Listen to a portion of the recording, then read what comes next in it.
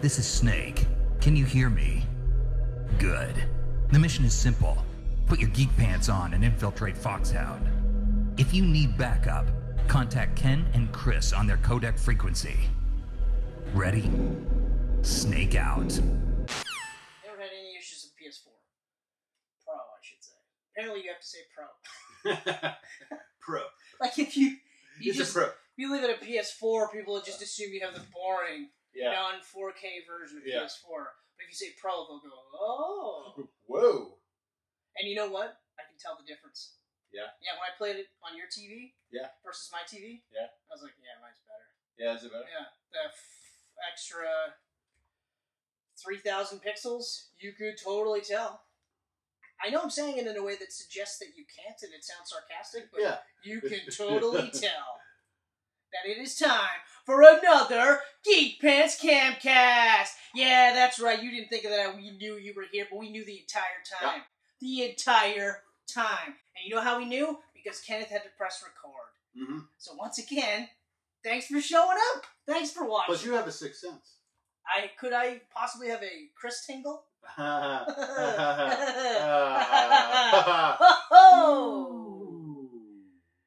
Is that a subtle reference to what we are talking about today? It could be. It could be. Like, Your 'cause shirt kind of gives it away. and so does yours Mine. gives it away. Mine. Yours I mean, is blatant. we could be talking about Spider-Man PS4. Yours. That's true. We could Yours. be. But yeah, mine is a Yes. Midtown High School t-shirt. I think you can only go so far with that. That's true. We are talking about the MCU Spidey. That's which right. means The latest edition in the ongoing saga that is the life of Peter Parker in the MCU / Sony Cinematic Universe. I'm not sure what they call it. man, whatever they're going with this week. Yeah, whatever. You know. We are talking about Far From Home. Far From Home. Yes. Which I love that. Did you read that recent interview with Tom Holland? Where he's like, it's hilarious because when we shot Homecoming, I was in like the other side of the world away from my family. But when we did Far From Home, I was 20 minutes from my parents. No, I didn't, but that's hilarious. I was like, that's pretty That is funny. really cool, It's though. pretty funny. That's really cool. Because he's British. Because he's British. Yeah. And like But you wouldn't know because he hides that accent well. He's like, he's British. Like, He's very British. He's the kind of British where, like you think British and you think like Tom Hiddleston. Yes. Where it's that posh, almost James Bond British. Mm-hmm. You don't think like street urchin. Yeah. Street urchin, like scum, not scum, but like, I don't know, street punk. Yeah. Like almost limey, like almost like, oh, hello there, you know? You're like, oh my god. Sounds like poor British, I guess I should say. He's obviously not poor, but he's got problems. yeah, he just sounds like he's you know. But anyway, but yeah, so that's actually really funny. Far From Home. Far From Home, yeah. Very, very hugely anticipated for me because unlike you, I was more of a fan of Homecoming than you were. Indeed. Yes, but I will say the interesting part for me is the Spider-Man Peter Parker that you see in Civil War and both Avengers is also really good. Yeah. Oh, they're yeah. close, but they're not quite the same. Mm-hmm. They're not quite the same. But yeah. But anyway, so if we're looking at like a total arc so far, I feel like this is where we're getting closer to the version of Spider-Man that we're all accustomed to, like in terms of the Raimi version, or others are closer to that because. And I had said this. So like, wait for Far From Home to come out. Yeah. And I guarantee you'll have a changed opinion on this. It's not a perfect Spider-Man or a perfect Peter Parker. No. By any means. It's a fun movie, though. He's really close. I'll straight up say, like, right now, I enjoy Far From Home way more than Homecoming. So did I. And I really liked Homecoming. Liked Homecoming. And thank God it's doing well, because otherwise we'd be going through the same Spidey situation where Sony pulls the rug from underneath their feet. I heard about that. Did you read the $1 billion if they don't make a clause? billion, then it's back to Sony. Yeah, we'll do Homecoming and your little movies, but then Far From Home must make $1 billion or we pull back the rights. Yeah, which, to be fair, they have every right to do that. Yeah, because that's why they went with Marvel, is to make more money. Right, especially because like they sat there and they said, okay, we had a really good idea for the first 2 Spider-Man movies. Yep. Kind of went off the rails on the 3rd Spider-Man movie, so they thought, okay, maybe we got to reassess things. Mm-hmm. We can't do Spider-Man 4, so let's reboot it. Which, I mean, at some point I think we'll get to those, maybe. I feel like I've said it. I think people know exactly how I feel about them. Amazing Spider-Man 1, all right. All right. There was things that I liked about it, but there was a lot of things I didn't like about it. But like, if we use Amazing Spider-Man as sort of like the middle point, which obviously it is, it's the bridge point. Yeah. You can already we're already griping about how Ben Parker isn't the big focal character, and even in this one, Aunt May not so much either. So the two parental figures in his life they were already being phased out in Amazing Spider-Man. Because they had, like Amazing Spider-Man 2, they had Richard Parker, Peter's father, be the guy that says, with great power comes great responsibility. So they were already trying to push away from Ben. I know they were doing it to do a different spin on Spider-Man, but I feel like it's one of those things where, for some reason, they're trying to get away from that Ben Parker. Like, at least they had the death of Ben Parker, and that was the reason why he did it. But then the second that they had him say, or Richard Parker say that in the Amazing Spider-Man 2, I was like, oh, fuck this. Fuck this. Like, I mean, at least we're not getting that, you know? Like, we're not having him say those words and say that they came from Tony. He's just... Nobody said it to him yet, right? No. The closest he's ever got to... Even exist. The closest he's ever got to was in Civil War, where he said, when you can do the things that I do, and you don't use it to help people, then the bad things happen, then that's on you. That's the closest that he got to that. And I remember being in the theater with Civil War when he says those lines, and I'm just looking at this kid, who I think at the movie time, or movie age, cinema, he was like 14, 15, maybe just barely 14, and here's this kid who's like, so that's why I'm Spider-Man, because, you know, he's not saying with great power comes great responsibility, because for some reason he can't say that anymore. Is that not part of the clause? It should be. Like if Uncle Ben starts running around in Venom going, hey, Venom, with great power comes great responsibility. Well, like, oh, yeah, well, there it is. Yeah. There it is. Like he was part of the... Even in Ultimate Spider-Man, like one of my favorite scenes in Ultimate Spider-Man, seminal run by Mark Bagley and Brian Michael Bendis, the talk with Aunt May and Peter Parker. Yes. So this is after, like, this is where she finds Great issue. And it was always those Bendis one-offs where it was just like two characters talking that were like highlights. Like number 13 with Mary Jane. Love that issue. Especially because like we're coming off like an 8-issue stretch with the Clone Saga. Yeah. And this is where she found out that he was Spider-Man, and they couldn't even talk about it because all this other shit was happening. Yeah. Then she had a heart attack on top of that. So then finally they're having the conversation, and she was just like, well, like, why do you do it? And he just point blank goes, with great power comes great responsibility. And she goes, Ben, he said that all the time. And then she got it. Like, right away, she was like, okay, all right. So I'm still holding out for our Ben Parker moment. I really am. I'm hoping that they don't totally cast that off to the side in favor of Tony Stark being the parental figure, because I'm not against the idea of having a surrogate dad figure, because you could have, okay, well, Ben died, so he latched onto Tony Stark. Tony Stark died. So then, spoilers, he latches onto Quentin Beck, Mysterio, from the alternate dimension 833-4. By the way, I called that shit. You called that? I fucking called that shit. Go back in the Camcast. I called that shit. Anyway, I won't go too ahead. But yeah, so like you could see this as a young kid trying to find that mentor figure, that father figure. Yeah. I feel like after Mysterio though, and everything else that happens in the movie, that he's got to reach a breaking point where he's kind of like, okay, every fucking dad figure I have in my life dies. Like I can't, no more. Especially after the events of this movie. But anyway, mini rant aside, I was hugely excited for this movie.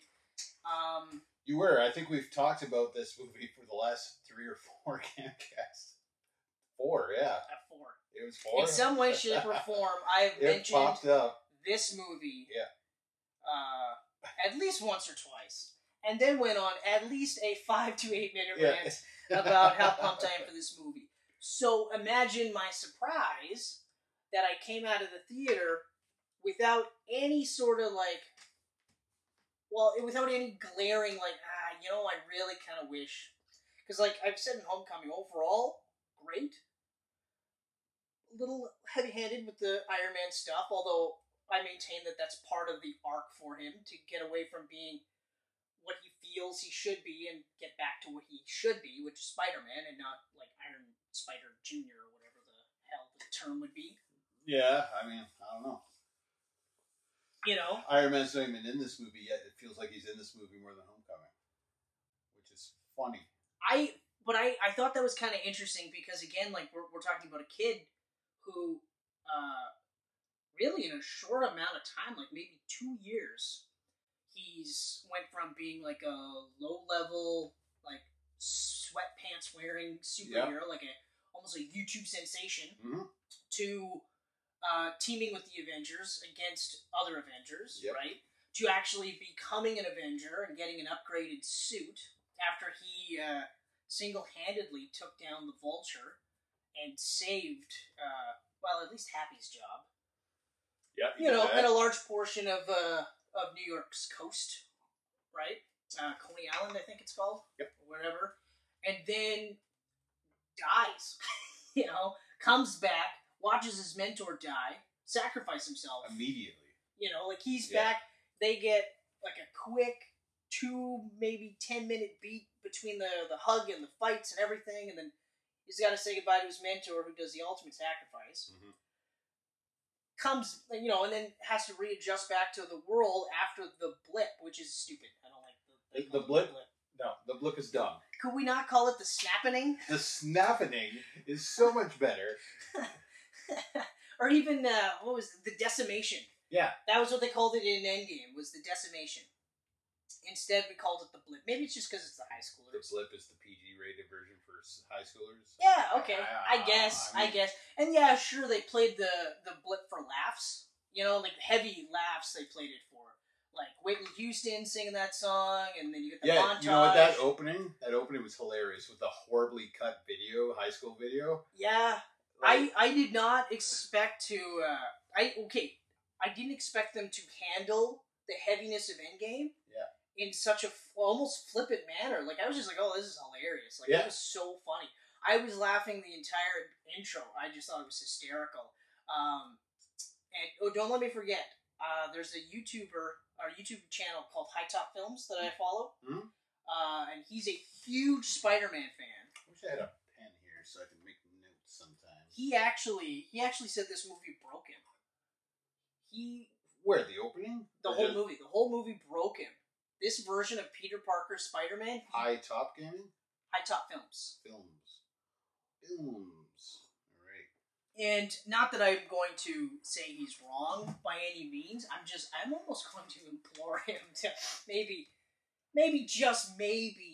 open it up a little bit. Yeah. You know what I mean? Because, like, this is a character that's been around since 1962. So this is a character that has an established run up until one more day of Spider-Man, of what that character was between 1962 and whenever one more day happened, right? And then from a brand new day up until recently, I guess, with the Amazing Spider-Man 600, that whole, like, Dick Slott run. Yeah. You've got a second stage of Spider-Man. Plus, you've got Dick Slott. Is it Dick Slott? Dan Slott. That's his porn name. Dick Slott. That's his porn name. Yes. I like that a lot better, though. I should just go with that pronunciation. Dick Slott. Dick Slott. I don't know what the fuck. What the fuck were you watching before you came over? Well, it wasn't porn. I can tell you that much. But for some reason, I thought it was Dick Slott. So you had that aspect, right? Yeah. But then you had the Ultimate Run. You've got 1, 2, 3, 4, 5, 6, 7, 8 different cartoons with all different interpretations. Ooh, fuck. Because you got the original cartoon, Then you've got the 90s Spider-Man cartoon. Yeah. No, you've got more than that because there was Spider-Man and then Spider-Man and His Amazing Friends. Yep, that one there. Then there was Spider-Man, the one that I was referencing, the 1990s one. There was also Spider-Man live-action TV series that lasted for a while in the 70s. That's right. There was also... yeah, but then you had the 90s. And then you had the Spider-Man Beyond. Not Spider-Man Beyond, but Unlimited. Unlimited, that's right. Unlimited, right? And then you had the MTV Spider-Man. Yep. Then you had Ultimate Spider-Man. Spectacular. Or Spectacular, then Ultimate. Yep. And now you have the current one. That's almost 10. That's a lot of Spider-Mans. So we have, like, A lot of Spider-Man. multiple versions of this character, Mm-hmm. plus the PS4 version, right? And I mean, just the PS4 version. Like, going all the way back to Neversoft on the PS1. Those ones I'm not going to count because those are actual based off of movies. Oh, you're talking like different worlds. I'm talking like different versions of Spider-Man. Well, no, Peter Parker. Neversoft was based off the comic book. Right. So that's why I'm not referencing those comic books. Whereas Oh, okay. PS4, it's its own beast. It's its own continuity. It is. You know what I mean? Shattered Dimensions is its own, right? Yeah, Shattered Dimensions is its own That's its too. own thing too, right? Because like And Web of Shadows, Web of Shadows might be its own as well. I think. Those three in there. And then there's the other one I can never remember the name of. Right after Shattered. Yeah, I can't remember that one either. I never remember that one. But that one is distinctly it's got its Yeah. own because actually, spoiler alert, killed off Spider-Man. Brought him back, but What? they did kill him. They did kill him. Unbelievable. Can't believe you just ruined that for me. I was going to play it. A game that you weren't gonna play that you don't. Oh, I did. Have. I had Shattered Dimensions. I put. Not Shattered Dimensions. Oh, which one? The sequel. Oh, the sequel that no one can remember. Yeah, the one where it's just Yeah, no, I didn't play that one. it's regular Spider-Man and then it's Spider-Man 2099. Yeah, and that's Yeah. it. Shattered Dimensions was good though. I liked it. It disappointed me. I liked it in the And sense it disappointed me because I thought I was going into it as this is Spider-Man's Arkham Asylum. And it wasn't even close to being Oh, as good well, as yeah. Asylum. yeah, okay. So I disappointed myself. You hyped I yourself. hyped, up. I hyped it way too Yeah. much. Yeah. Way too much. Whereas, of course, like so when I played it, my only major gripe with that was that it wasn't an open world. Oh, that was You the other were- thing. Yeah, it was all like It was like level parking styles. garages and stuff. Yeah, level style. Like it was just like so you would play as regular Spider-Man in this section, beat that, and then Yeah. you play as the other one in their own specific level. It's like I don't know if I was playing like So really cool, but at the same time, when you come off other Spider-Man games where it's completely What's the open thing? world. open world like a console before. Yeah, exactly. There's no reason to not have it now. Exactly. So then when you play Spider-Man PS4, you're just like, yeah. Yeah. Like, right after So the first good. initial story mission, then the whole city opens up. And then as you start, like, hitting burrows and stuff, and then everything, you're just like, oh, like, fuck, this is crazy. I can't wait for that sequel. Me neither. Like I feel like the PS5 when it comes out, I'll be able to hold off on it until Spider-Man 2 comes out. I'll be in the same boat. I'll be able to Because just when kinda, Spider-Man 2 is on the shelves, I'll be like, I need it. But that's how I I was need with this game. I was like, I Hey, absolutely... you bought yours right after Spidey, right? Yep. Yep. I literally went Yeah. like this. I went everything you have to do to get this system with this game, and I'm so glad I did. You know what? A game I haven't played since. I've never even like loaded up Red Dead Redemption 2. I played like about an hour to 2 hours of Arkham Knight, and threw that away. And I don't know if I'm ever picking that one back up. Yeah.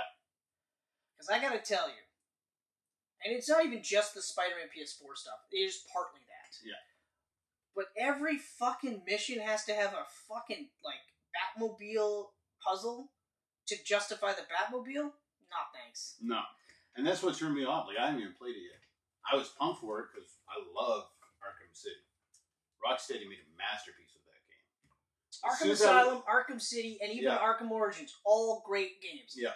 First two I referenced are the best of the series. Mhm. But Arkham Origin had a lot of promise for it, and I was really pleasantly surprised with that, because I wasn't expecting much. And then I play Arkham Knight, and it's like, okay, like, I get it, you got the Batmobile, okay? But, like, not every single thing has to be about the Batmobile. The Batmobile battles, like the tank battles, are actually pretty good. They're not bad. But maneuvering this thing around, like, buildings, and then using a grappling winch system, and then shooting over there, and then getting out to run over, maybe fight some guys, hit that switch, and run all the way back to the the car, or even call the car to you, whatever.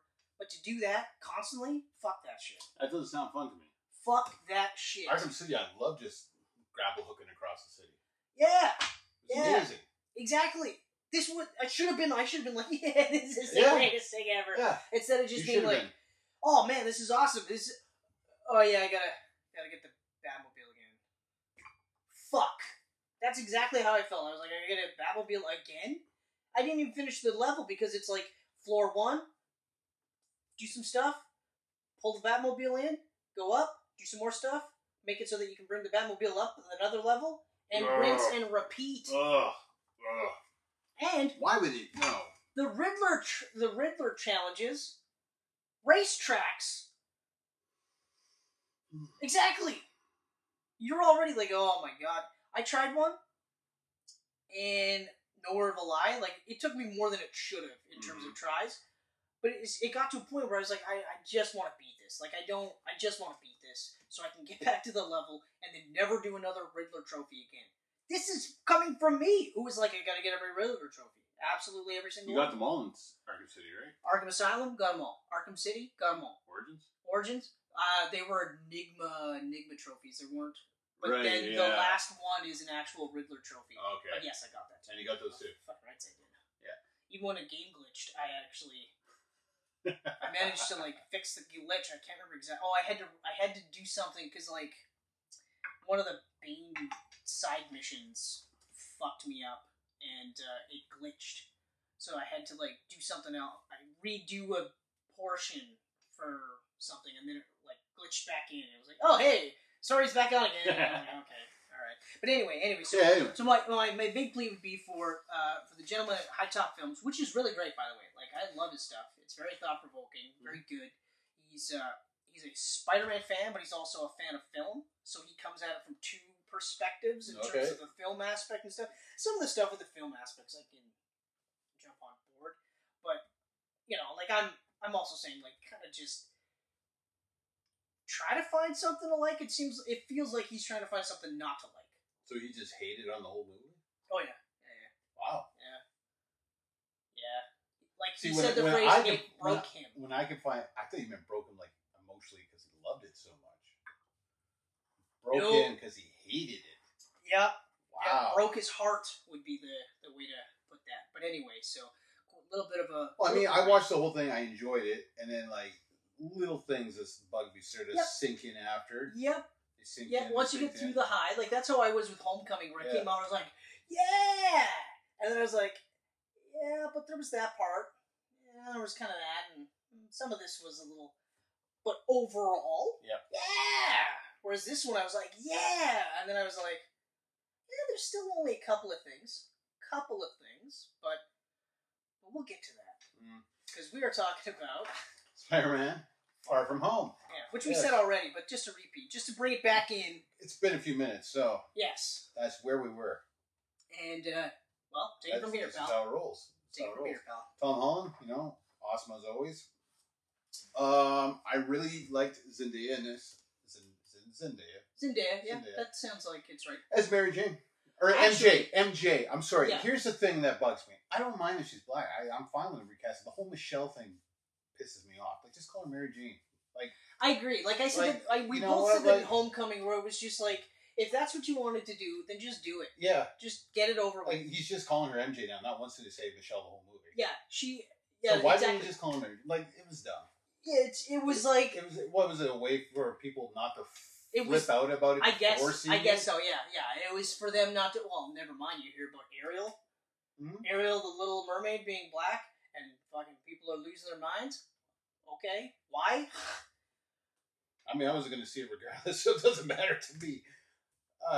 Still, I saw one argument, though, that was funny, where they said, why do you keep recasting all the redheads in these things with black people?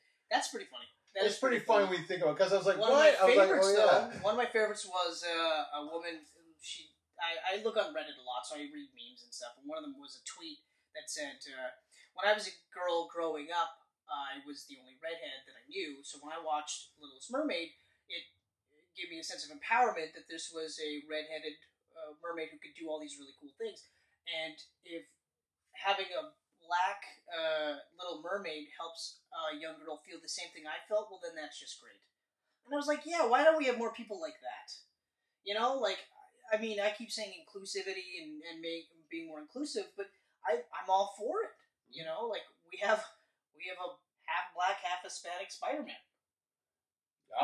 Who was the lead in one of the best Spider-Man movies I've seen in my entire life, and it is better than this movie. Now, do you feel you would enjoy that as much if he was called Peter Parker?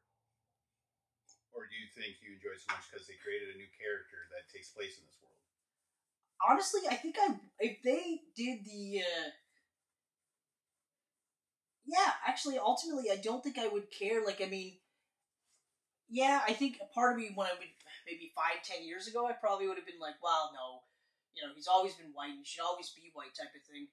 But, I mean, like Stanley has said multiple times that one of his favorite things about Spider-Man was that he's covered head to toe. So you really, aside from knowing he's a dude, for obvious reasons, yeah, you don't know what color he is. The boner when he's around Black Cat.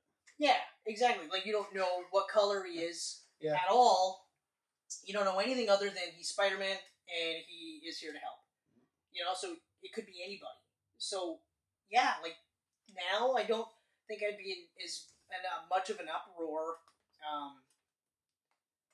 per se. Like, I mean, it would bother me because it's just one of those... It would bother me because they weren't doing it in a sense for any other reason other than to say, hey, look, we got a black Spider-Man.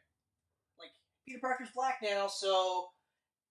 We're cool, right? Like, 1,000,000 years of racism is wiped out. Like, that would be the reason why they would do it. It's the same reason why, like, I would push it back against a black Superman or a black James Bond or anything like that, because it's like, you guys are just doing this to do it. Like, instead of creating a character that's just as cool or just as great as James Bond, and he just happens to be black. And don't even make it be like, that's part of it. It's just... Mm-hmm. He's just a black spy. He just happens to be black, you know?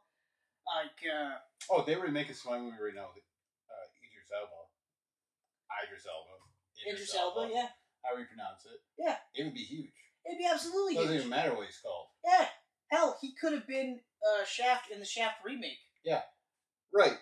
You know what? Remember how I just wish I took notes during these things? We're going to go off key for a moment because we do that.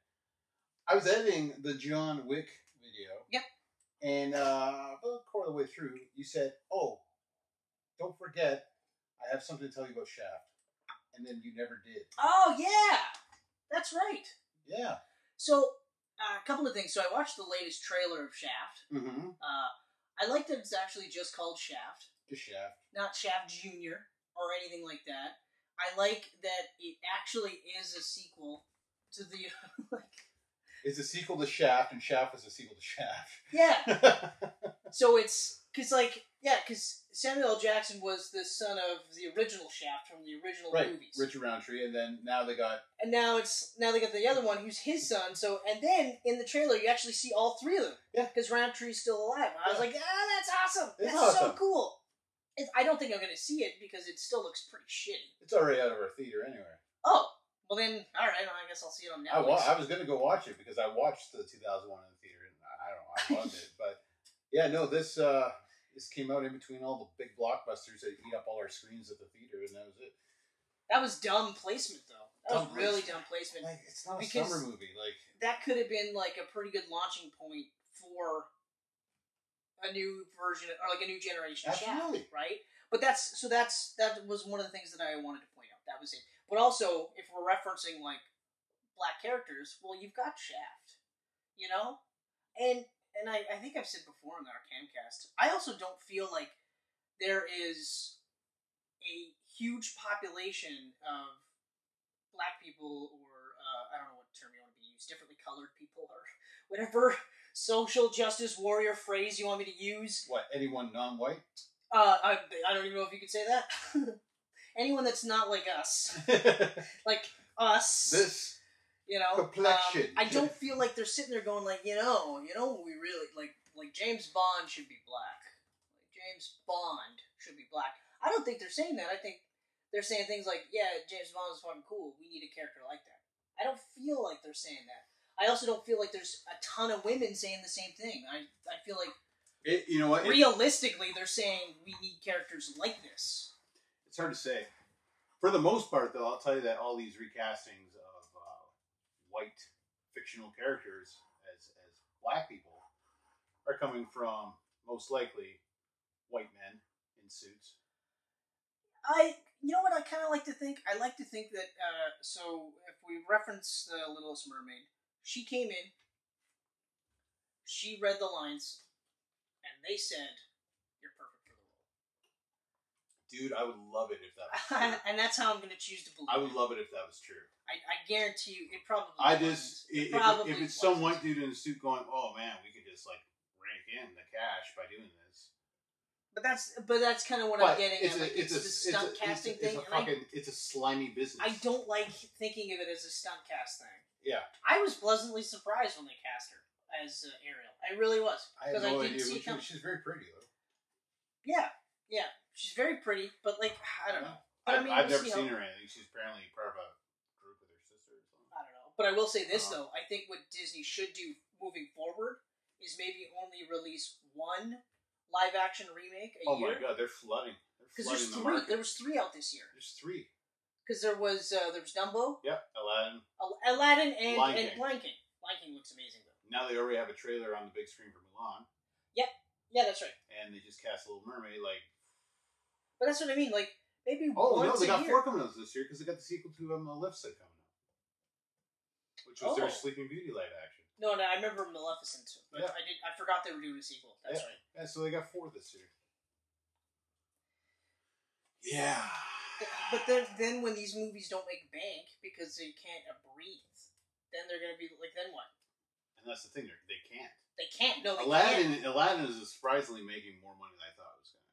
But Dumbo crashed at the box office. That's the one that surprised me. And Christopher Robin in November crashed.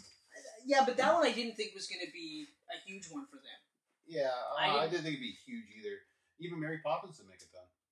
That's another one I didn't think was going to be huge either. No, because those were both rebootquels. And, like, well, with Christopher Robin, that's a total nostalgia movie, period. Mary Poppins 2 is nostalgia-driven, but these are 2 tough movies, not so much both of them. I would say Mary Poppins is a tougher one because this is a 50-year-old sequel. At least. My mom watched it. That's one of my mom's favorite movies. She went to watch this. That's one of my favorite movies. She went to watch this one in the theater. So, exactly. She never goes to the theater. Exactly. So, like, yeah. It's not even that you had, like, 2 generations removed that, like, your kids might not understand this, but like my mom saw this in the theater, right? And then I ended up watching it on video or on TV or whatever. Yeah. It was a classic when I was a kid. Mm-hmm. But like that's 50 years. If we say 50, if we just leave it at 50, that's like 2 generations. Yeah, I mean, when I say generations, I always forget that that's actually huge. It's from the 60s. It's definitely from the 60s. 65 maybe. That's what I'm thinking. Around there. But that's fucking crazy. That's a long time for a sequel. I mean, people are saying, like, when you wait 10 years for a sequel, you're pushing it. Yeah. Well, now we got 50 years. So I didn't think that was going to do good at all. Yeah. But yeah, so Disney, just slow down, and maybe don't make your stunt casting so we know you're this giant monopoly machine. We know. Yeah, you own like 50% of Hollywood now. Just keep the stunt casting down to a minimum. Chill it a little. Yeah, just chill. Okay. So, anyways, all right. So, Far From Home. Yeah, we got there from Zendaya. We got there. Yeah. MJ. I really loved her in here. She wasn't really moody, like more jokey in this one. In the first one, I wasn't sure about how she was played. This one, I liked it. I liked her in the first one because not only was she a different representation of any Mary Jane that we've ever had before. Yep. But more specifically, she wasn't your stereotypical female friend, so to speak. You know what I mean? Like, she literally stood on her own, was comfortable standing by herself, comfortable pointing out the inherent racism in almost everything American-based. you know, and almost served like kind of a nice little foil for Peter to keep him grounded. Mm-hmm. You know, because of course Ned is like, you can do all these things, this is awesome, and then she's just kind of like, yeah, you're still a loser. Not that she knows, but it's still just like, yeah, you guys are losers. Well, apparently she did. That's starting to piece it together. Yeah. Now that does lead into one of the things that's a little bit on like kind of a minus for me, but like her character in this movie, I liked her better in this movie because it seemed she was more fully formed. Yep. Plus, it's kind of interesting because she was very similar to Peter Parker in that there are times where they're both like confident and empowered, and then there are times when they're completely nerdy and almost awkward. Yeah. So the parts where they were like being awkward to each other was really cute, and the chemistry is off the charts. Really cute. Off the charts. I can totally see why everyone's just like, oh, they're dating in real life. They're dating in real life. I still think it would be hilarious if, like, in real life, Tom Holland was gay. He just never said anything because he's like, it's not that big a deal. Yeah. Like, it's just, I am, and that's it. You know? But anyway, so yeah, she was a standout for me, like, right away. Mm-hmm. Right away, she was a standout. And I remember saying, like,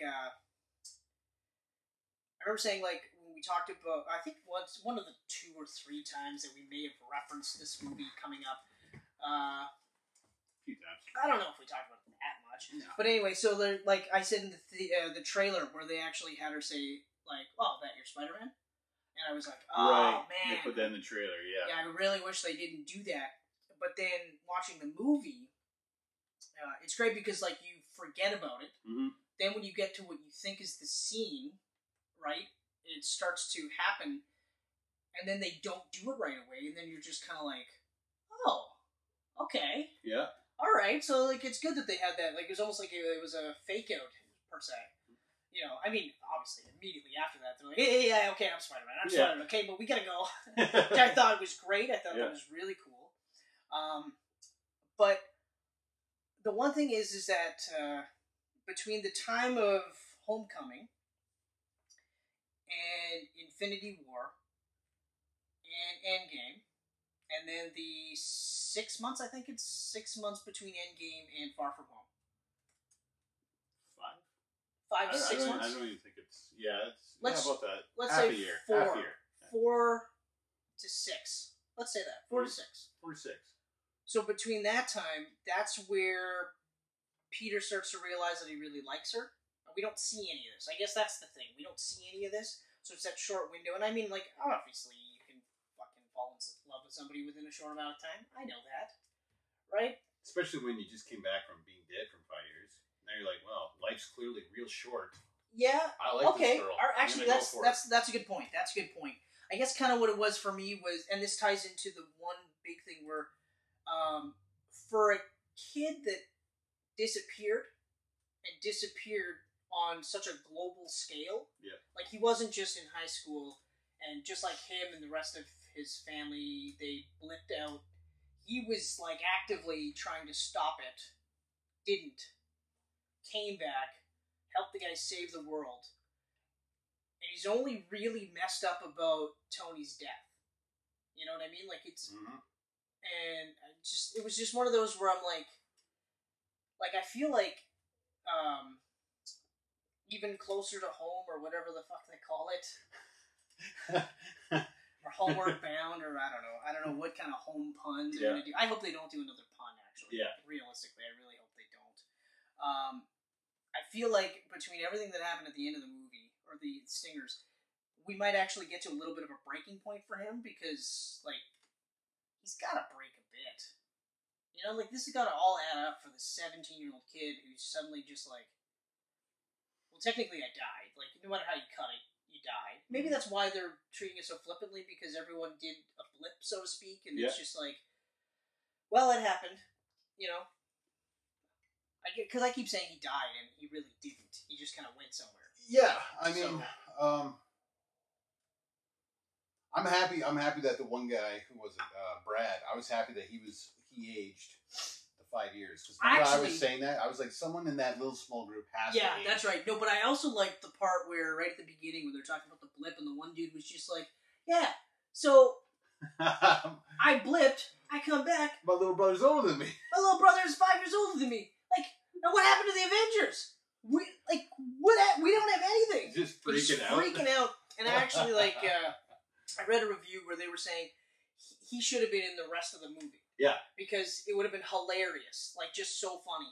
And I agree. Like I think that perspective would have been cool because, and you're right. Like I liked that they had the one kid, and all of a sudden he's like their age, Mm-hmm. and he's I guess you could say he's attractive. I don't know, whatever you're into. Yep. You know,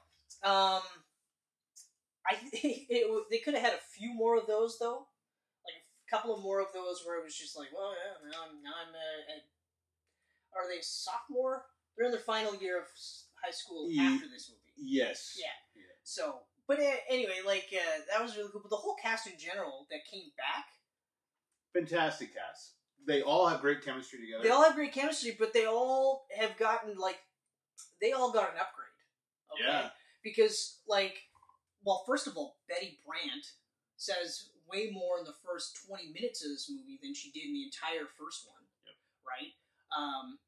Her chemistry with Ned was awesome. That was so great. So funny. So funny. Where it's just like, we're bachelors. We don't need women.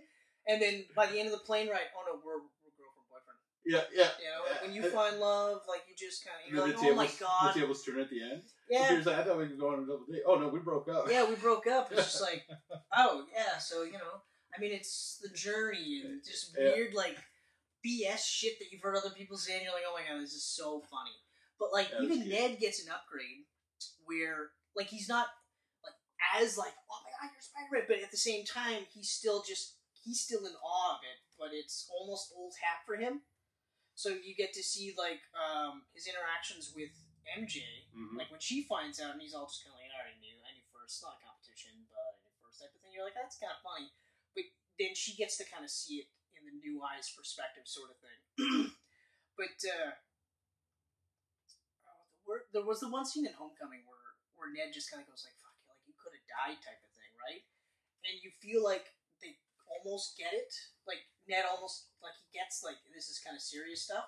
I wish there was a little bit more of that in this movie where they kind of go, yeah, but, you're a fucking kid, and I guess that's kind of the thing with Aunt May, the few bits that she was in. It was really jarring for me to have her high-fiving, Spider-Man in the fundraiser and stuff and being all flippant because she knows exactly what he was doing. Yeah, see, it was different because she found out at the end of Homecoming, but since Homecoming, he's gone to space, he's disappeared. They don't actually say whether she disappeared or not. She blipped. They said she blipped. Did she blip? Said, okay. I blipped, and then when I came back, I was in my apartment, and it'd been so long that a whole family was living there. Right. Yeah. Right. And they did a stand-up routine, which I thought was kind of funny. But I feel like it would be one of those things where I don't necessarily think she'd be high-fiving him and be I think she would be more dope. She'd be way more protective. Especially if Iron Man, the guy that she knew herself, died. Well, that's what I mean. If this guy, this pro at all of this, dies. If we talk about the blip flippantly, if we just say, okay, the blip happened, everything's relatively back to normal, this is still a mother seeing her son and knowing that anytime he leaves in that costume, he might not come back. And, to reference your Iron Man point, the guy that was better at this than her son didn't. And it wasn't just him either. Captain America died. Didn't come back. Yeah. As far as we know, the rest of the world knows, he died during the war, yeah. So you've got his two heroes dead. Right? Yeah. So, and I've said this before, when you're a superhero, you're gonna end up, you don't get that, happy ending. No. You can't. You don't retire. That's why, you had Pepper Potts saying to Tony, you can rest now. Because up until that point, he was never gonna rest. Mm-hmm. So, it was that part that, even the part where she's she packed his costume type of thing. You think out of all the people, she would be the one to understand that at this point, he just wants to be Peter Parker. Even though, ultimately, he can't, and by the end of the movie, he realizes that. Yeah. This is it. Yeah. And he did make a choice, and he can't have it one way or the other. It has to be both. I thought it was just kind of weird that she was still just like, yeah, all right, you go get him, you know? Because even like, and I will reference Ultimate Spider-Man because that is an updated telling of Peter Parker's life. Yep. And I just reread it again. Okay? And when you actually break it down, we're only talking about a 2-year window in his life. You know what I mean? It's very small. You know, That whole span. It's like a 2-year window from the time he gets his spider powers to the time he dies saving Aunt May. That's a 2-year window. And it would struck me because, like, at one point, and this is, I think, like halfway through the run, like issue 50 or something like that, and MJ goes, like, people forget, it was only a couple months ago that his Uncle Ben died.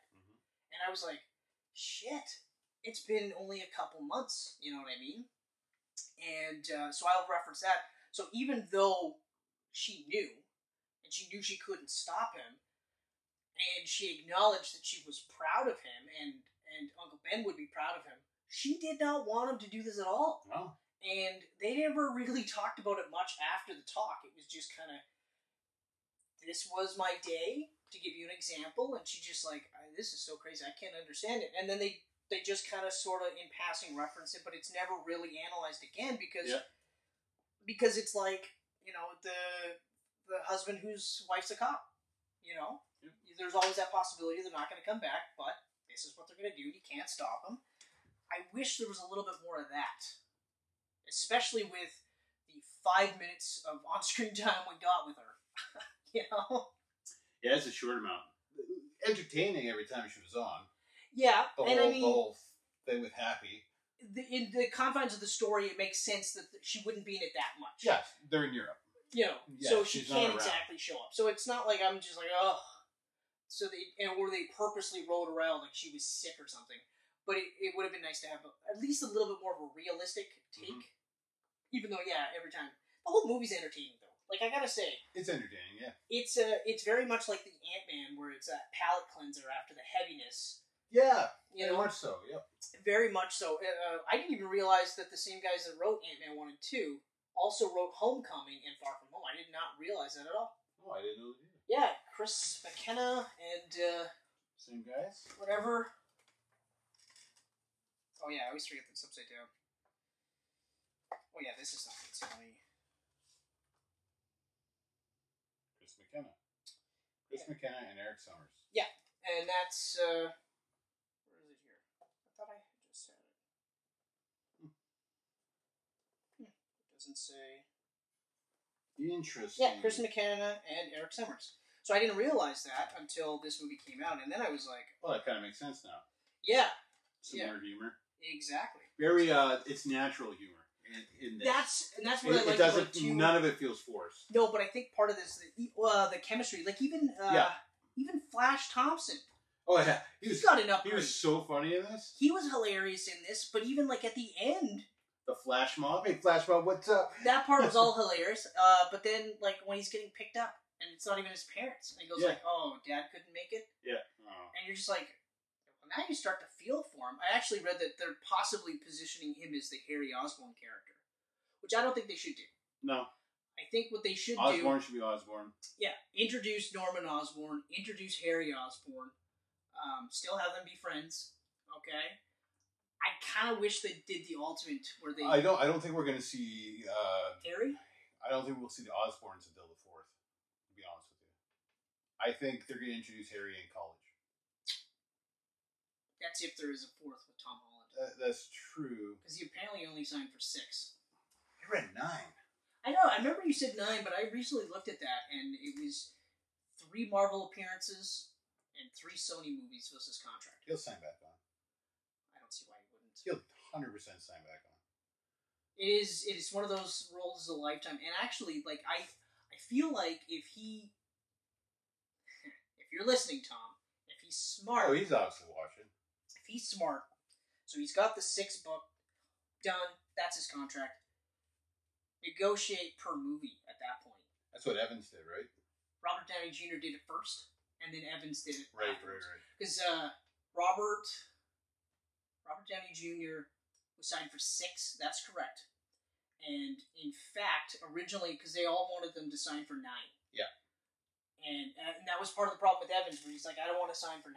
And then Robert Downey Jr. was like, then don't. Sign for 6. Then renegotiate afterwards. So, like, because for Robert Downey Jr., he got something ridiculous, like, was it like $50 million just for... Well, it was Iron Man 1, 2, and 3. He got certain money, he got $20 million or something, and then he got a percentage of the box office take. That's right. That's where whatever the percentage was, it ended up being like $56 million or something. Yeah, he ended up like making up. But okay, so it was Iron Man 1, 2, and 3. Then it was Avengers 1 and 2 and 3, and then everything after that was a renegotiation. Because then it was Spider-Man: Far From Home. No, Homecoming. Civil War. Civil War was his last. Civil War was his last. That's Homecoming right. and both the last 2 Avengers were. And those were the biggest fucking paydays for him. Yeah. And you're right, like he did get a percentage of the box office. That's how he. Which is insane when you think about it. It's crazy. Like absolutely insane. Could you imagine that? So I think I feel like that's kind of the move he would do. I feel like he'll do that too. Especially like John Watts wants to do Kraven in the next movie, and that would be amazing. I thought about Kraven because they kind of hinted at it, and I mean with the way it ends, it certainly leads to that. But I kind of hope that they do Kraven like they did in the Ultimate version, where Kraven is built up like a Steve Irwin type of character. Yeah, that's right. And then all of a sudden, like he goes to like fight Spider-Man, and like of course Spider-Man's like 15. Yeah.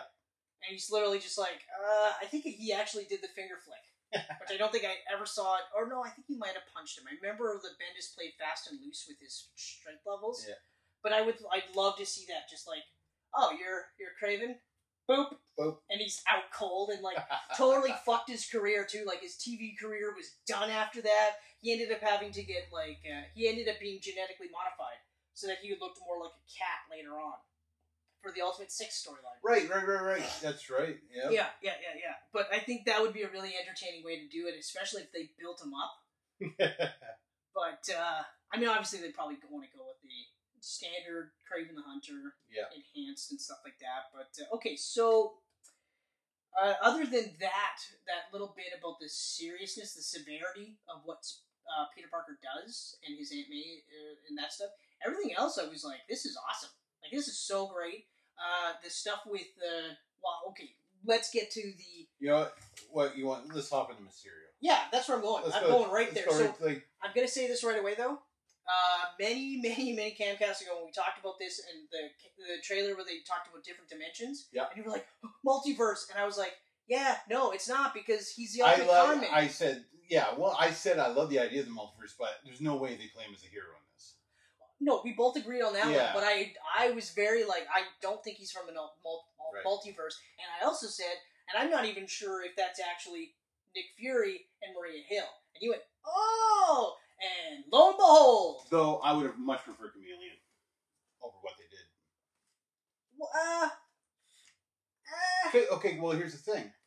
When we were talking about Spider-Sense, because I refuse to call it Peter Tingle, when we were talking about Spider-Sense, and Nick Fury shot the dart at Ned, and we were like, well, why did Spider-Sense go? And we're like, well, maybe because it's Nick Fury, and in his mind he knows it's not really. But wouldn't it Spider-Sense sense that wasn't really Nick Fury? Nope. No? No, because the comic books, the Skrulls, actually got to a point, like in Secret War, or Secret Invasion, it actually got to a point where Wolverine couldn't tell who was a Skrull. Peter Parker's Spider-Sense wasn't set off by Skrulls because they got to that point of subversion. Still wasn't sure if I liked to see the Skrulls. But I will say this, though. They could have explained that. Yeah. Because even after, like, at least with It was weird. It was really weird. Like, Fury's up on the ship, like, sitting on a beach that's not a beach. Well, yeah, okay, but, like, I'll say this real quick about the Skrull stuff. At least it explained why you had Nick Fury, of all people, going, bitch, please, you were in space. Because I remember saying, like, that line, and at first I thought it was funny, but I was like, that's completely out of character. That is so grossly out of character that it got me to a point where I started saying, like, not every fucking Marvel character has to be a bro Joker. Yeah. You know? Like, Spider-Man has to be funny. Like, he's an inherently funny character. But at least what I liked about this, though, was that it very much reminded me of the Raimi Spider-Man, where Peter Parker's not really trying to be funny per se, but this is just how he's handling being Spider-Man because he's a kid, right? Mm-hmm. And obviously, like, this Spider-Man is funnier than the Raimi Spider-Mans because they didn't really do too much in that aspect. But the Peter Parkers are very similar, which I really liked. Yep, yeah. And even how they go about being a hero is very, very similar, which is also what I really liked. But one of the things I liked about this one, especially because of Homecoming, is they didn't do anything at all to try and mirror the Raimi movies. At all. Okay? That scene where in Homecoming where he's holding the ocean liner together, or the ferry, that's a direct reference to this train scene in Spider-Man 2. Yeah. And I don't care what anybody says. They knew what they were doing. They wanted you to make that connection. They wanted you to have that same feeling. The problem is that you didn't have the same feeling because you didn't have almost 2 movies of learning to love this character so much. Whereas at the end of that movie, like I said, like under that rubble scene, that's that Spider-Man 2 scene. Like that's the one where you go, okay, yes, this is it. So now that they don't even do that at all, they don't mirror any of the other movies, I was like, yes, you can tell that John Watts appreciated those Raimi movies. Oh, 100%. 100%. Because, I mean, they don't, story-wise, don't touch on anything from the Raimi movies here. But there is a little cameo at the end that directly touches on the Raimi movies. Yeah, but anyway, I don't want to get too sidetracked. But we'll get to that. Because even though I called it and I was right about a lot of things, not that I knew that they were Skrulls or anything like that, but I was right about a lot of things. I absolutely loved Mysterio. Mysterio's incredible. I loved everything about Mysterio. I even loved the way they tied him into Tony Stark, even though I would have preferred that they didn't tie him into Tony Stark. Yeah, that's the thing. Like, so now we have 2 Spider-Man movies with 2 Spider-Man villains, and both villains are directly tied to Tony Stark. Yeah, at least with these movies, though, because Peter Parker keeps sticking his webs in their business, they eventually are like, fuck it, we'll just kill him. Yeah, yeah. You know, like Vulture was never trying to kill anybody. He was just trying to get his piece of the puzzle. Yeah. And to stick it to Tony Stark while doing so, even better. Quentin Beck, however, is crazy. Yeah, they tied him right into, like, right all the way back to Iron Man 1. Which I loved it. I loved when he was off to the side. That was great. I even it makes me want to put on Iron Man 1 and look for that guy, because I'm pretty sure he was in there now. No, he is. He's 100%. Yeah, it's the same one. It's exactly the same one. The scene that they referenced where he's reprimanding him, that's exactly the same scene. Yeah. But I was talking about the one where they did the barf technology. Yes. And they showed a clip of Quentin behind the curtains type of thing. He's like, fuck. Yeah. They named my life's word barf? Yeah, exactly. Exactly. I loved everything about Quentin Beck. Saying he was a villain was easy. Like, even when he was starting to do the change, like, Michelle was like, so, like, is he a good guy or a bad guy? And I was like, I really don't want to say. Mm-hmm. I don't want to say. You know? But for us, of course, we were like, well, he has to be the bad guy. I was like, no, Mysterio's got to be bad. That guy's so, he has to be so a bad damn guy. evil in the comic books. Right? And they did all that talk about Molten Man. They named him, and they named Hydra Man, and they even referenced Hydra Man in the movie, like his actual real name and stuff. I like that they said all those things because it was a giant misdirection. Because I was sitting there going like, why would you waste a character like Hydra Man? Yeah. Hydra Man, like, in that sense, or Molten Man, like, these are low-level characters. If they got it and named the other one Sandman, because I would have been like... I would have been pissed. I would have been fucking pissed. Yeah. I'd have been so fucking pissed. Even though visually amazing, looked awesome, but I love the way they did it with drones. Yeah, really cool. Really, really cool idea. I also loved that he never really was in costume. He was in that weird, like, offshoot thing. Like, mocap almost. Yeah, yeah. That's exactly what it was. And I was like, well, that explains the bowl he's got, because that's part of the whole motion capture. But I also love the fact that he had the one chick literally trying to unwrinkle his cape. When he has to go out in public and meet the queen. And meet the queen. I'm going to meet the queen after this. I was like, holy shit.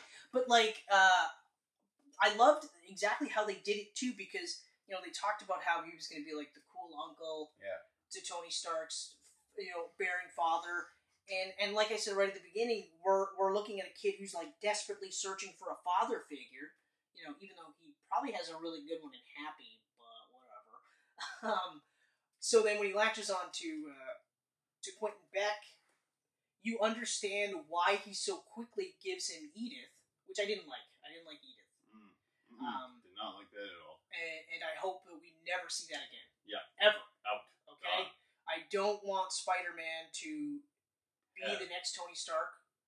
Okay? But I also don't want him to have an army of drones to do with I don't want to see anything. I want the next one to be like as fun as this was. I want the next one to be a Spider-Man movie.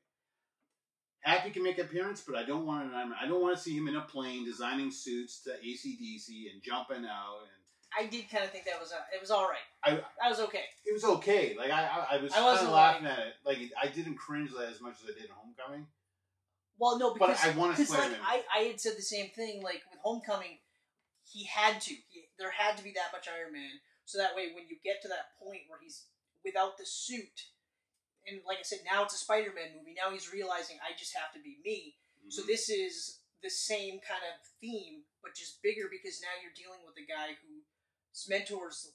He lost his mentor. Now he feels like he's got to fill those shoes. Well, that's right, because the way it ended, it made it seem like, oh, I have to be the next Iron Man. That's right. I don't want you to be the next Iron Man. I want you to be the first Spider-Man. No. In Homecoming, I don't feel like... Not in Homecoming, but in this one. I feel like it ended on a note where he was like, I have to be Iron Man. I don't believe that at all, actually. No? I feel like when he redesigned his own suit, which I thought you'd get a kick out of because he created his own suit. Oh, I loved it. They even gave a little glimpse of this on the screen. Yeah, I know. I saw that. And a shout out with the... Yeah, I thought that was great. Sign.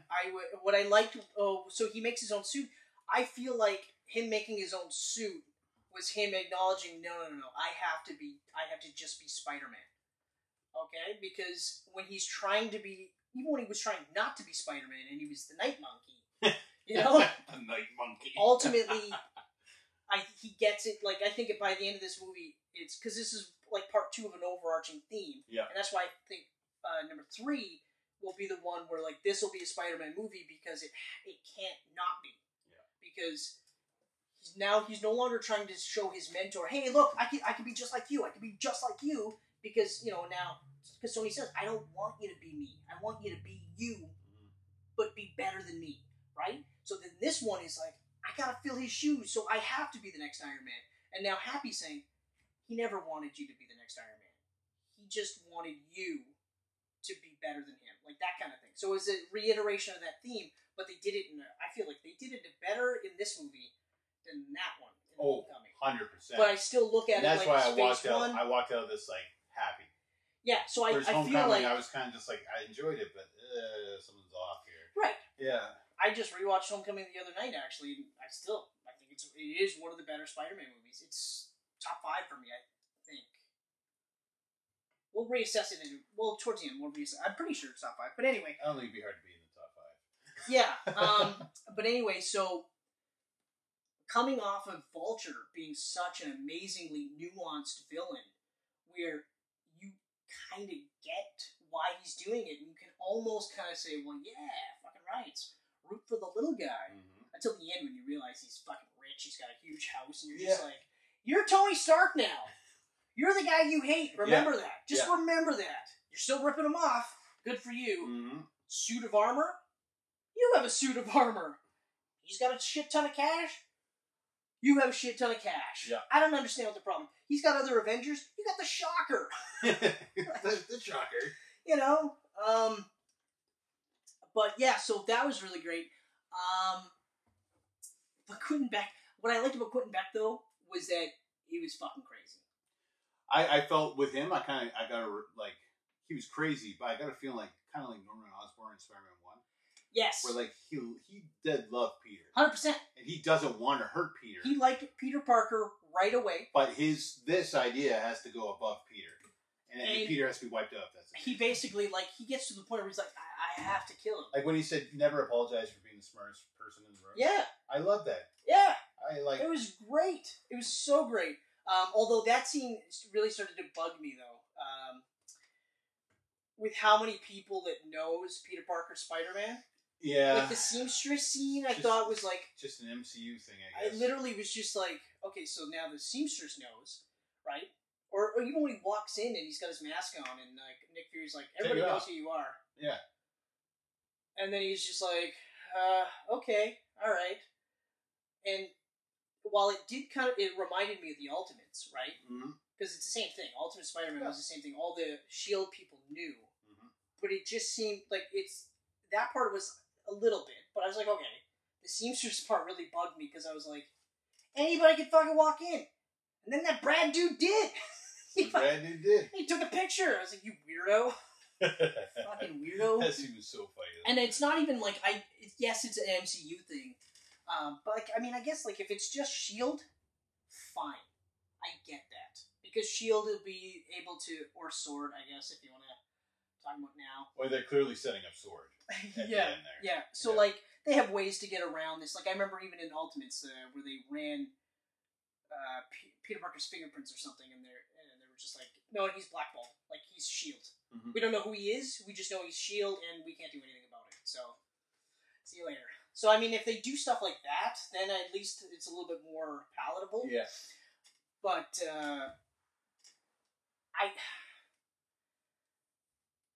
like, I gotta say, like, even though I think Vulture was the better villain of the two, fucking Mysterio was really cool. Really cool. I personally, I like Mysterio better. I guess because he's an actual... No, actually, I'd have to say about the same. I just like Vulture was awesome. Vulture, and it was fucking Michael Keaton, so yeah, it was good times. But this Mysterio was so friggin' cool. Like the idea that Mysterio wasn't one person; it was this group of people. The group part I thought was actually the group part I liked, but it also bugged me because that's now even more people that knows of Peter Parker Spider-Man. Yeah. Right? Not that any of that matters now. That scene in the bar was awesome because I was like, oh man, this is a really nice scene. But I was waiting for the switch. Yeah. So when the switch started to happen and everything started glitching, I was like, there we go. Here it comes. There we go. And then when that whole thing, and he was just like, that was great, guys. And he was all like, yeah, fuck Tony Stark. And everyone's like, yeah, fuck Tony Stark. And you're going to fuck him, and I'm going to fuck him, and everyone's going to fuck him, and it's great. I was like, this is awesome. Like, this is so great. I also really liked seeing him in that like knockoff version of his costume. I loved that part where he's like the Avatar setup. And it made sense too that because one thing that was bugging me before the reveal was how his helmet just disappears. I wanted him to take it off.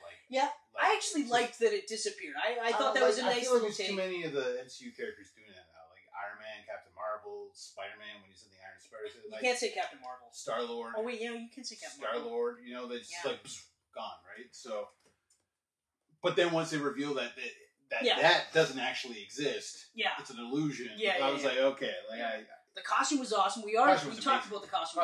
It's practically spot on. Yeah, it is actually like they could have made him look like any Vulture. They went totally different route with the Vulture. They took liberties with Vulture, but Mysterio looks like Mysterio from the comic. Yeah, I know. And Mysterio's really goofy looking in the comics. He's fucking ridiculous. So to make that look cool on screen, like I've never once sat there and said like, yeah, no, that's a great costume. Yeah. They made sure that he had eyes. The eyeball things. They made sure that he had eyes. The weird things around gauntlets, his wrist. Yeah, like all this whole thing. But I loved his story where like he claimed to be from a different dimension. But even though we find out that Fury and Maria Hill were Skrulls, it really bugged me that no one fact checked that.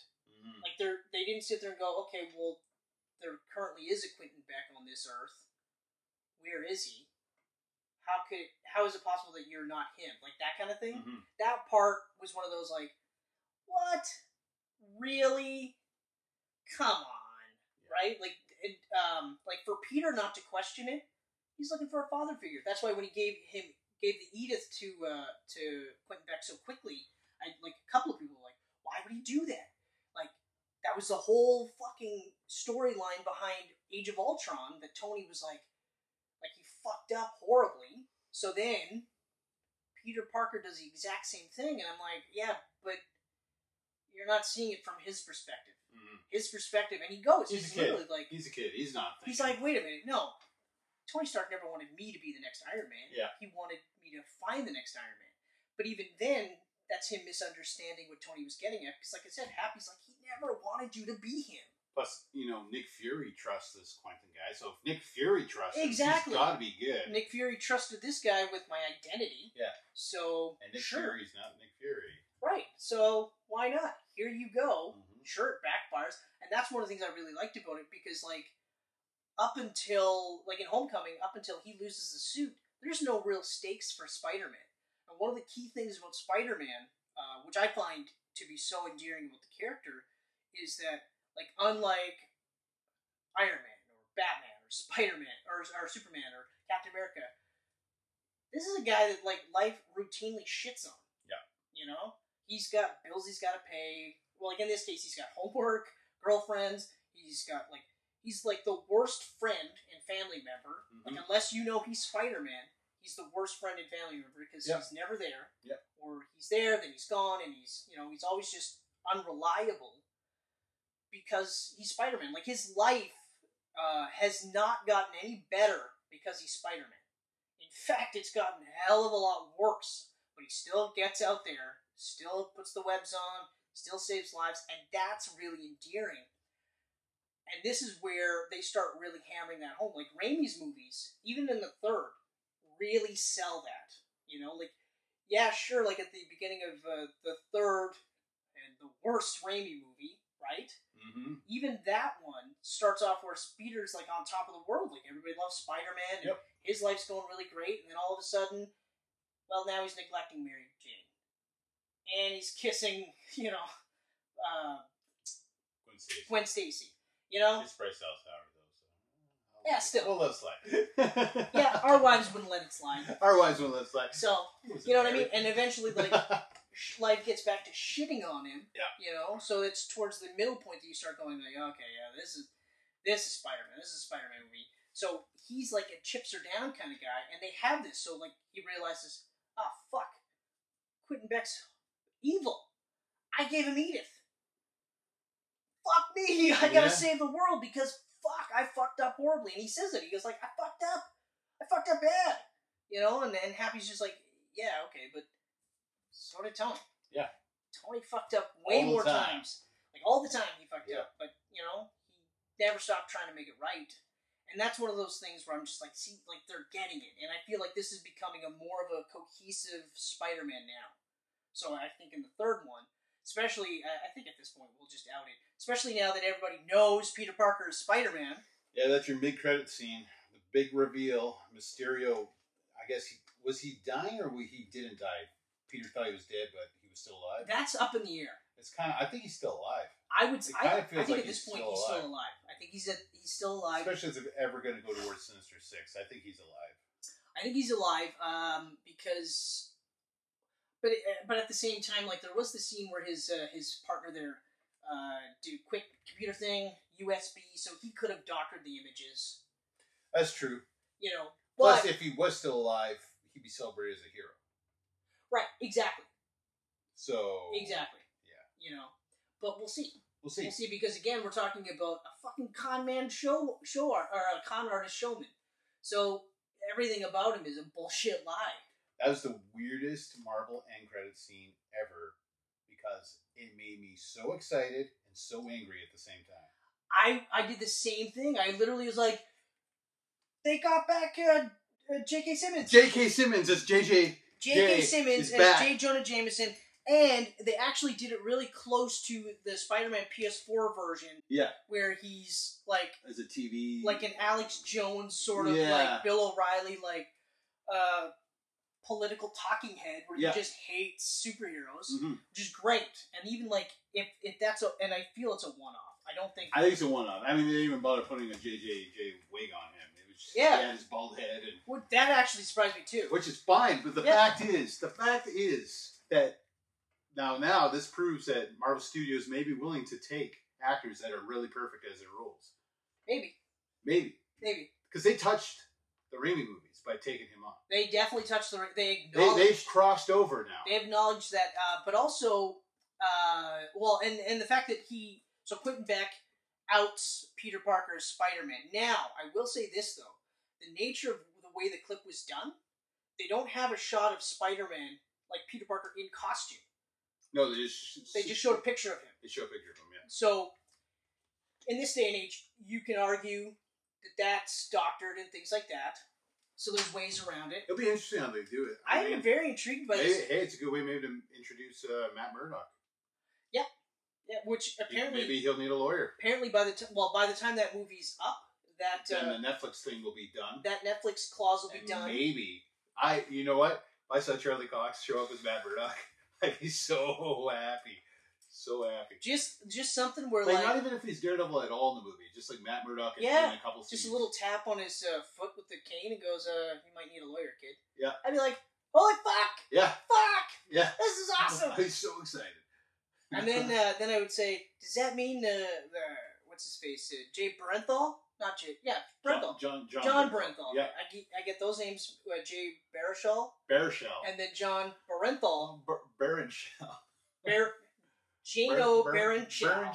Anyway, Punisher. Yes. Like, could we have him too? Yeah. Can we have with rubber bullets? Can we have Spider-Man up against Wilson Fisk? It would have to be rubber bullets though, because because he couldn't kill, I guess. Yeah, I guess. But anyway, so Peter Parker is essentially outed. He's okay. First of all, he's the whole thing that happens, like all the things that Mysterio did, killing people.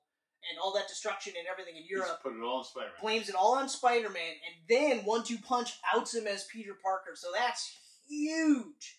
Especially, which actually kind of bugged me, because that end scene there where he's swinging around is the only scene that we see the untouched version of that costume. Yeah. So no CGI overlay or anything like that. So, like, that costume looked fucking awesome. Oh, yeah. The red and black costume looked absolutely it looked amazing. deadly. And I wish that they would have eased up on the amount of CGI overlapping they did in the fight scenes. But the fight scenes were awesome. Oh, so good. The two Mysterio scenes. Oh, the first one was nuts. The first one was incredible. He shoots Nick Fury, and then everything just starts crumbling. As soon as he did that, I was like, yes! I was so pumped in the theater when they did it with like a giant video game level. Yeah. And then, like, he'd punch something just like the and miss it, Scarecrow and the next thing you know, exactly, punches, and then it's a column. He's actually punching stuff in real life, but then he falls out of the building, and it's actually, like, him falling. Gets hit by a train. Like, that part was crazy. That was nuts. But that whole sequence was awesome, and he's in his standard Stark suit, which I got a kick out of. Mm-hmm. Really liked that, because at that point, it was like, can we see him in the costume, like an actual Spider-Man costume for longer than the 30 seconds in the beginning of the movie where he was in the Iron Spider suit? Which I didn't like, but I understood why he was wearing it. Yeah. Because he's the next Iron Man, right? Yeah. So. Yeah, he wore 4 suits in this movie. And that's another reason why I feel like he's actually going to be Spider-Man. He's not going to look at himself as the next Iron Man. He's going to be better than Tony Stark and be Spider-Man because he designed his costume with red and black, yes. Yeah. But it's a cloth suit. It's like that. Yeah, he could have went the metal. He could have. He could have, but he made sure that okay, here's hoping. And hey, it's only going to happen if this makes $1 billion. So yeah, that's right. Which it will. It will. It's at like 600 already. It's going to be the biggest Spider-Man movie. Which I'm so happy for it. I'm so happy for it, especially because that means more Tom Holland in this role. Especially because it means that like John Watts and the screenwriters McKenna and Summer have not only they got a really good handle on Peter Parker and Spider-Man. Especially now, like I feel now more than ever, this is. I think it's always been the plan to bring him to that point, right? Mm-hmm. But then you also got an excellent handle on some of the best supporting cast members in any of these movies. Yep. It's not like 1 or 2 is the standout, because every one of these movies has 1 or 2. Like in the Iron Man movies, it was Happy and Pepper Potts, and with a side order of Rhodey, right? Depending on which movie you watch. And Coulson. And but Coulson wasn't a focal point. He was okay, yeah. You know what I mean? Yeah, okay, then you look at Captain America, and you've got like Peggy Carter, and you've got Bucky. Yeah. And well, I guess the whole Howling Commandos. Yeah. You know, and then of course in the second one you still get Peggy Carter, you get Bucky. Yeah. You know, but now you got Sharon Carter. Sharon's there. Right? Yep. So they all have their own cast of characters. Thor's the only one where like his cast of character changes for each movie. Yeah, there's always like 1 or 2 Yeah, like he killed. Actually, no. The first two were Odin about and the Loki same. are always there. First two were about the same, and then after that, it was just like, let's reset the board. Yeah, after that, it's just like, right, let's throw shit at the wall, see what sticks. You know, so, but for, like, that many, like, students to be in this movie, like, to have their own distinct voices, be their own characters. They're all fantastic. You know, like, sure, you could take some of these characters out, and you're not going to lose the movie. You know but what? I'm glad they're in it. And the two teachers were awesome, too. Yeah. The whole airplane part was so funny, where it's like, what? Peter's got bad allergies? That's not a laughing matter. Yeah. And then he ends up seeing the only part that I was like, was the scene with the camera. That was the only part Oh, because where you he's like, knew the camera was going in the water. yeah. And when they didn't, I was like, oh, that's kind of nice. And then they did. I was They like, dropped it. Okay. But JB Smoove is great. Yeah. I love JB Smoove. I loved him since Curb Your Enthusiasm. I actually read the rumor was that he was going to be J. Jonah Jameson, and I actually thought that would have been a good choice to do it. But I'm glad that they went the way they did. It's crazy they went the way they did. I don't know. That excited me so much. In the theater, I went, whoa! Yeah. And Adrian didn't have a clue. But of course, so when I messaged you and I said, yeah, there's one part at the end there that I didn't like, and I knew you weren't going to like it. And it's when they outed his identity. But it's only after, like, even the next day, I was kind of like, yeah, but it'll see, like, I'm actually kind of intrigued to see how it'll play out. My first reaction was, no. I feel like not every superhero. Yeah. Like, one of the biggest things about Spider-Man, and also Daredevil's another one, too, the secret identity is so intrinsic to the character that when you remove that aspect, it actually robs those characters of a bit of the drama. Mm-hmm. Part of the problem, part of the reason why the Daredevil Netflix show was so good was because, and it's the same thing, Daredevil's another character. Life shits on him. Oh. His life isn't better because he's Daredevil. No. In fact, it's fucking worse. So I think that's another reason why him and Peter Parker mesh well, because they're both just like, hey, life hates us, but we still save lives, right? Yeah. But so Daredevil's secret identity is so tied to it that you almost think about it and it's like, well, he couldn't do what he does without it. Mm-hmm. Like, he needs that. And even in the Bendis run where he gets out, like, his identity is outed and the whole thing is about stopping it. Even in Mark Waid's run, it was all like, they made a point of not saying like, no, I'm not, and then eventually at the end of the run, he goes, fuck it, let's lean into it. I didn't like that. Not when he had the red suit on. I thought that was really dumb, because it just takes away one more thing. Like Captain America, Iron Man, the Avengers, they don't need secret identities because you know they're Avengers. Mm-hmm. How are you going to touch the Avengers? You know, you're not. Yeah. Peter Parker, however, needs to have a secret identity. So I am intrigued on how they're going to do it moving forward. I think it's too soon. Oh, I agree. Like I feel like it's one of those he's finally getting to the point where he's going to be the hero more closer that we know. Yeah. And they've just totally derailed that now. I agree, especially because like I feel like when you out his identity, that's when we start looking at killing him off.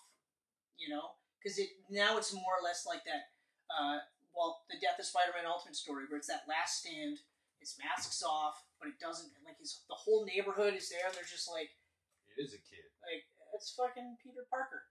Yeah. Peter Parker's Spider-Man, and those guys are killing him. You know, and it's that last stand type of thing. I feel like the only time you out his identity is if you kill him off. Now, I don't think they're going to kill him off, but then again, we have a Sorcerer Supreme. Yeah. We got some Skrulls floating around. Who knows where it's going to go next? We've got Fantastic Four showing up at some point. X-Men at some point. I actually read a rumor that Annihilation is what Marvel's building to right now. They should. And if that's the case, like, you got Annihilus. Why not? Yeah. You got the right. They should. Do it. Fucking do it. You got Surfer now? And then tease Galactus. In fact, tease Galactus at the beginning of Annihilation, hit Annihilation, and then just be like even in Annihilus' dying breath, just be like, he's coming. That's all you gotta say. And can you imagine that? Like, you go against Annihilus, you have the Annihilation event, it's done, now you're leading up to the big Galactus saga, and then you could literally throw a sweet amount of money at Chris Evans and Robert Downey Jr. to bring him back one last time against Galactus. You could. That would be huge. I would just recast them. Yeah.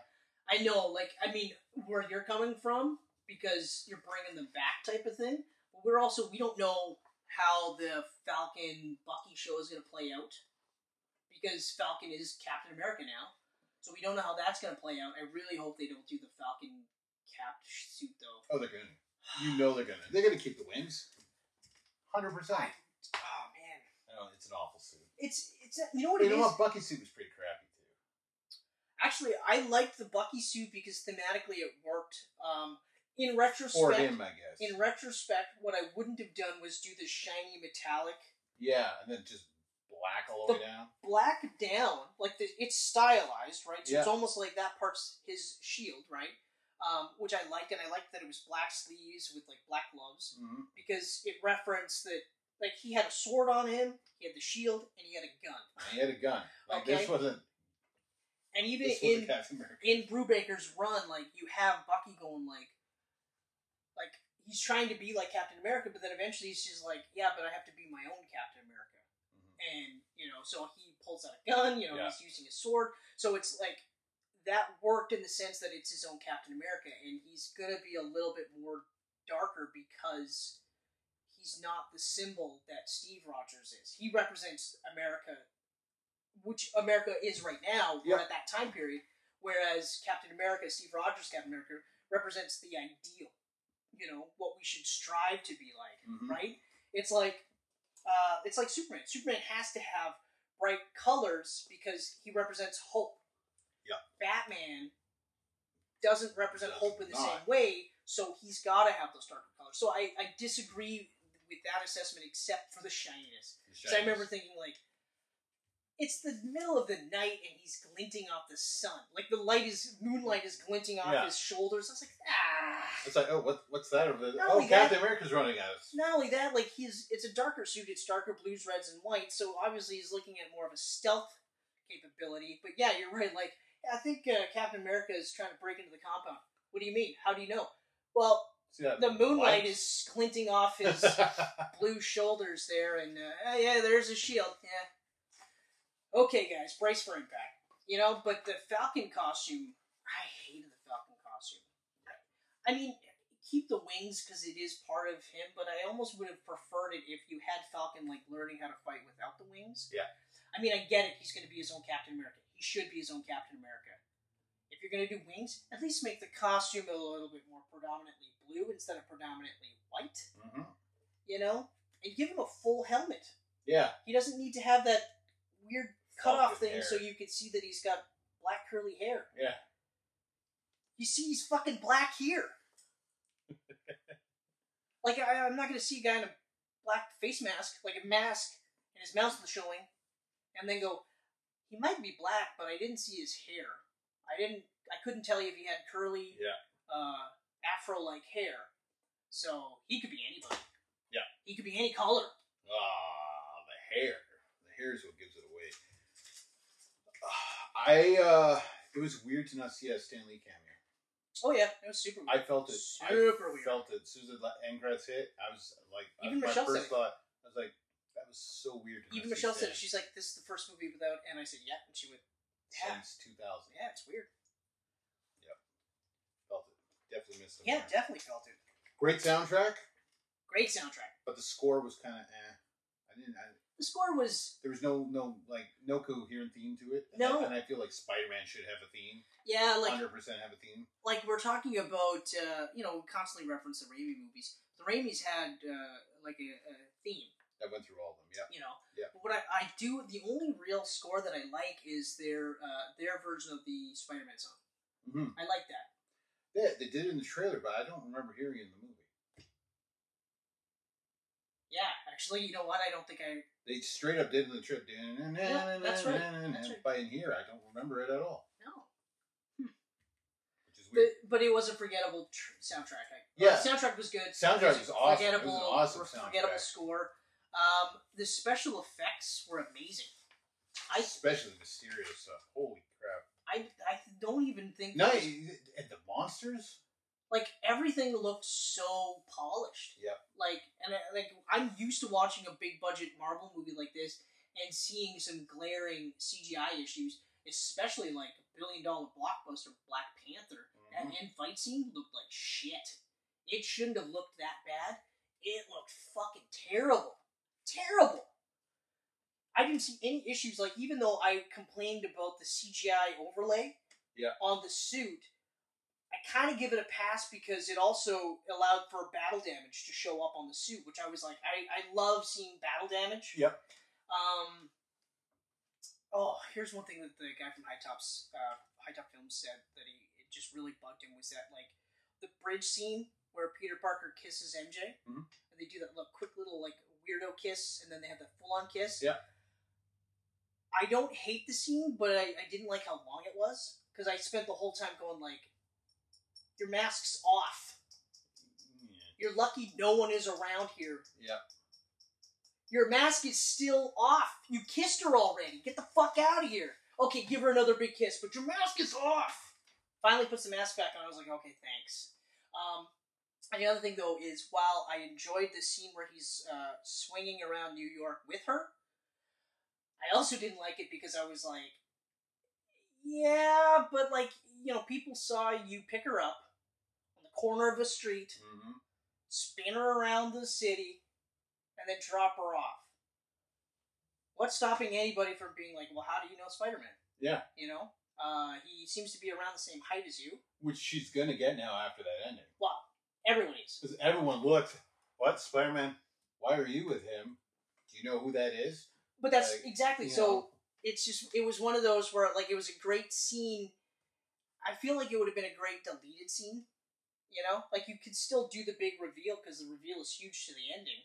And like I said, like, it actually allows for a lot more story potential than I would have thought possible.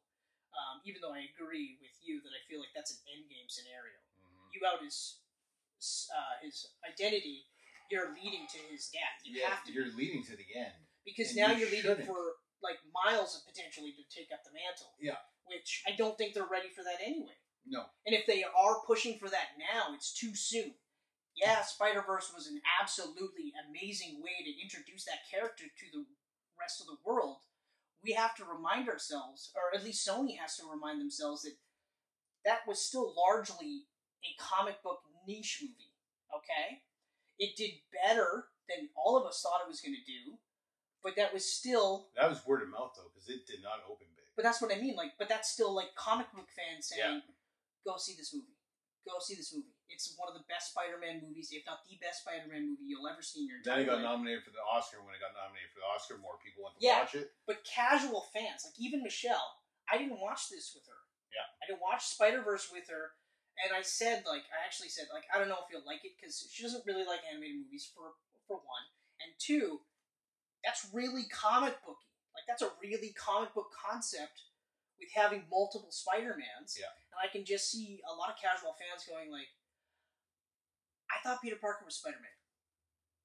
Okay, so we've got different dimensions, and it's very confusing. That Spider-Man, the regular that person. Peter Parker Spider-Man is dead, but the fat one is...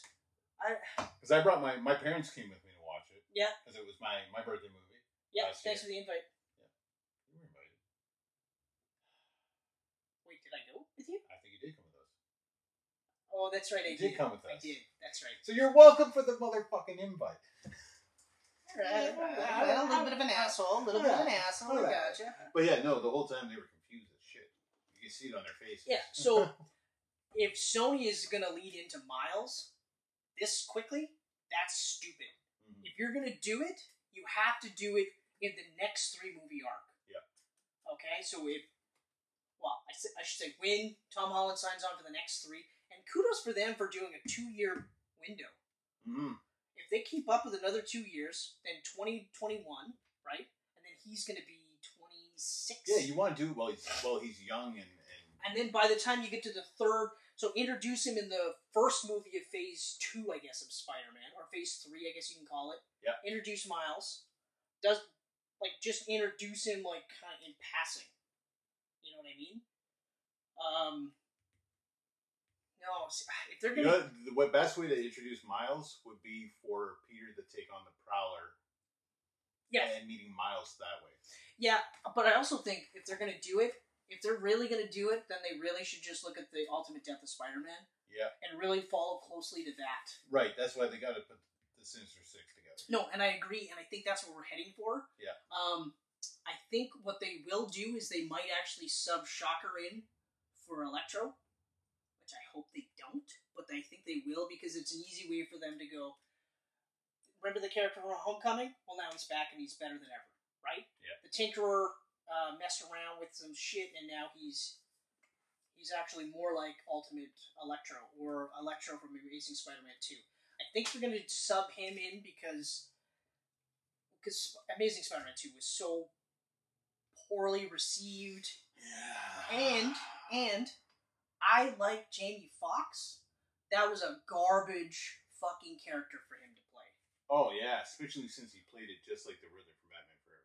Which, okay, not his fault. With the He was told to wackiness. do that. Oh no, He was told to do that. Oh no, 100%. Then how come when he gets his electro powers, his teeth are fixed? Like, I mean, I can get the haircut because, okay, you got electrified and, Yeah. you know, and you got a mix of genetics and eels, electric eels, I think was his fucking... Something like that, yeah. And so they don't have any hair on their bodies, so naturally you shouldn't, right? But your teeth got fixed. I always find it funny, too, when you have, like, really nerdy loner characters that also go to the gym regularly enough that you could tell that they've got like arms on them. Yeah. Like in Jim Carrey's never really looked ripped. Well, no, I shouldn't say that. He was never like huge, but he's always kind of had that like athletic, like tight, ripped body type of thing. But like his worked because he was a fucking like weirdo science guy. Yeah. But he was never like Arnold Schwarzenegger's Mr. Freeze, where you're like, yeah. You literally devoted your life to bodybuilding and science, and you still managed to get a girl. How do you find time in the day, right? But yeah. So I feel like you introduce him casually in the next set of movies and lead to Peter Parker's ultimate death. As much as I hate to say that, because you can't have them both at the same time. I know they're doing it in the Marvel comic books. The comic books are different because you can have the adults reading Amazing Spider-Man. Yeah. You can have the young kids reading Miles Morales Spider-Man. Or both, like whatever. But in the movies, again, it becomes too comic booky and it's too much for casual fans. And that's ultimately what we're trying to do, is bring in casual fans. So these movies continue to make billions, right? Yeah. And sort of reference Spider-Verse, if it gets too comic booky, like even Michelle will just be like, is that the Black Spider-Man you were telling me about? I don't understand. Like, why is there two? And if there's two Spider-Man, why can't we just have, like, Peter Parker? You know what I mean? Or, like, do they have to both be in New York or something to that effect, right? Like, it's weird because Marvel, this is where Marvel's different from Batman. Like, you can have, like, in Gotham, you can have Batman, you can have, like, Batman and Robin together, but then you can also have Nightwing, you can have Red Robin, you can have, like, Batwoman and and Red Hood, and they can all have their own sections of Gotham. But in Marvel, then even though you think about it, and you're like, well, New York alone has Spider-Man and Captain America and Iron Man, half the Marvel universe, Daredevil and Punisher and Moon Knight and Fantastic Four. The X-Men are just outside of New York. They're so close. Yeah. You know. So then you go, okay, do we need two Spider-Men in New York? Yeah. Right? Like even with Spider-Man PS4, and I'm excited for Spider-Man 2. I am absolutely excited for Spider-Man 2, but if Miles Morales starts becoming more like Spider-Man, then eventually, like, I know myself, I'm going to be like, that's all well and good, but I'll just play as Spider-Man. Mm-hmm. You know what I mean? Like, why wouldn't I play as Spider-Man? Oh, by the way, if you do the download, the new costumes look sweet. Yeah? I'm currently rocking the Far From Home suit right now. Nice. It looks awesome. I was doing the Future Foundation one because that white and black just looks incredible. The red and black looks absolutely awesome. I didn't do Night Monkey yet. I might not. Yeah. Because I played a little bit more of the DLC just to do that, but it does look fucking sweet. Yeah. So overall, I would give this 4 Chris heads out of 5. It loses a full head for all the stuff that I mentioned about the things that I didn't like. That all adds up. I like this infinitely more than Homecoming, and I really liked Homecoming. I gave it a 4.5 out of 5. Oh, okay. Which is a whole one above Homecoming. Homecoming I gave it 3.5. I think I gave Homecoming 4 out of 5 actually. I may have to bump it up to 4.5 because I do like this more than Homecoming. Because at least with the Tony stuff here, it felt organic. Yeah. And while there was that specter of Tony Stark in the entire movie, it didn't feel like they were smashing you in the face with it. Like, even with the marketing, wasn't as heavy-handed with the Tony Stark stuff as it was in Homecoming. You know what I mean? Mm-hmm. Oh, real quick before I forget. I loved that 90% of the scenes that we saw in the trailers were deleted scenes. Yeah. Or, like, scenes where he was in the Stark suit, but he was actually in the Iron Spider suit. Like in that... the good old classic MCU switch up. I was like, you know what? And I said that too. I was like, I hope that there's a lot of fake outs here. And there were a lot of fake outs. Mm-hmm. And I like that John Watts said, like, well, most of those were deleted scenes because I wanted it to be a surprise. I was so glad he did it. So glad he did it. So, okay, so, like, I guess if we're going to put the order for me... Rank them.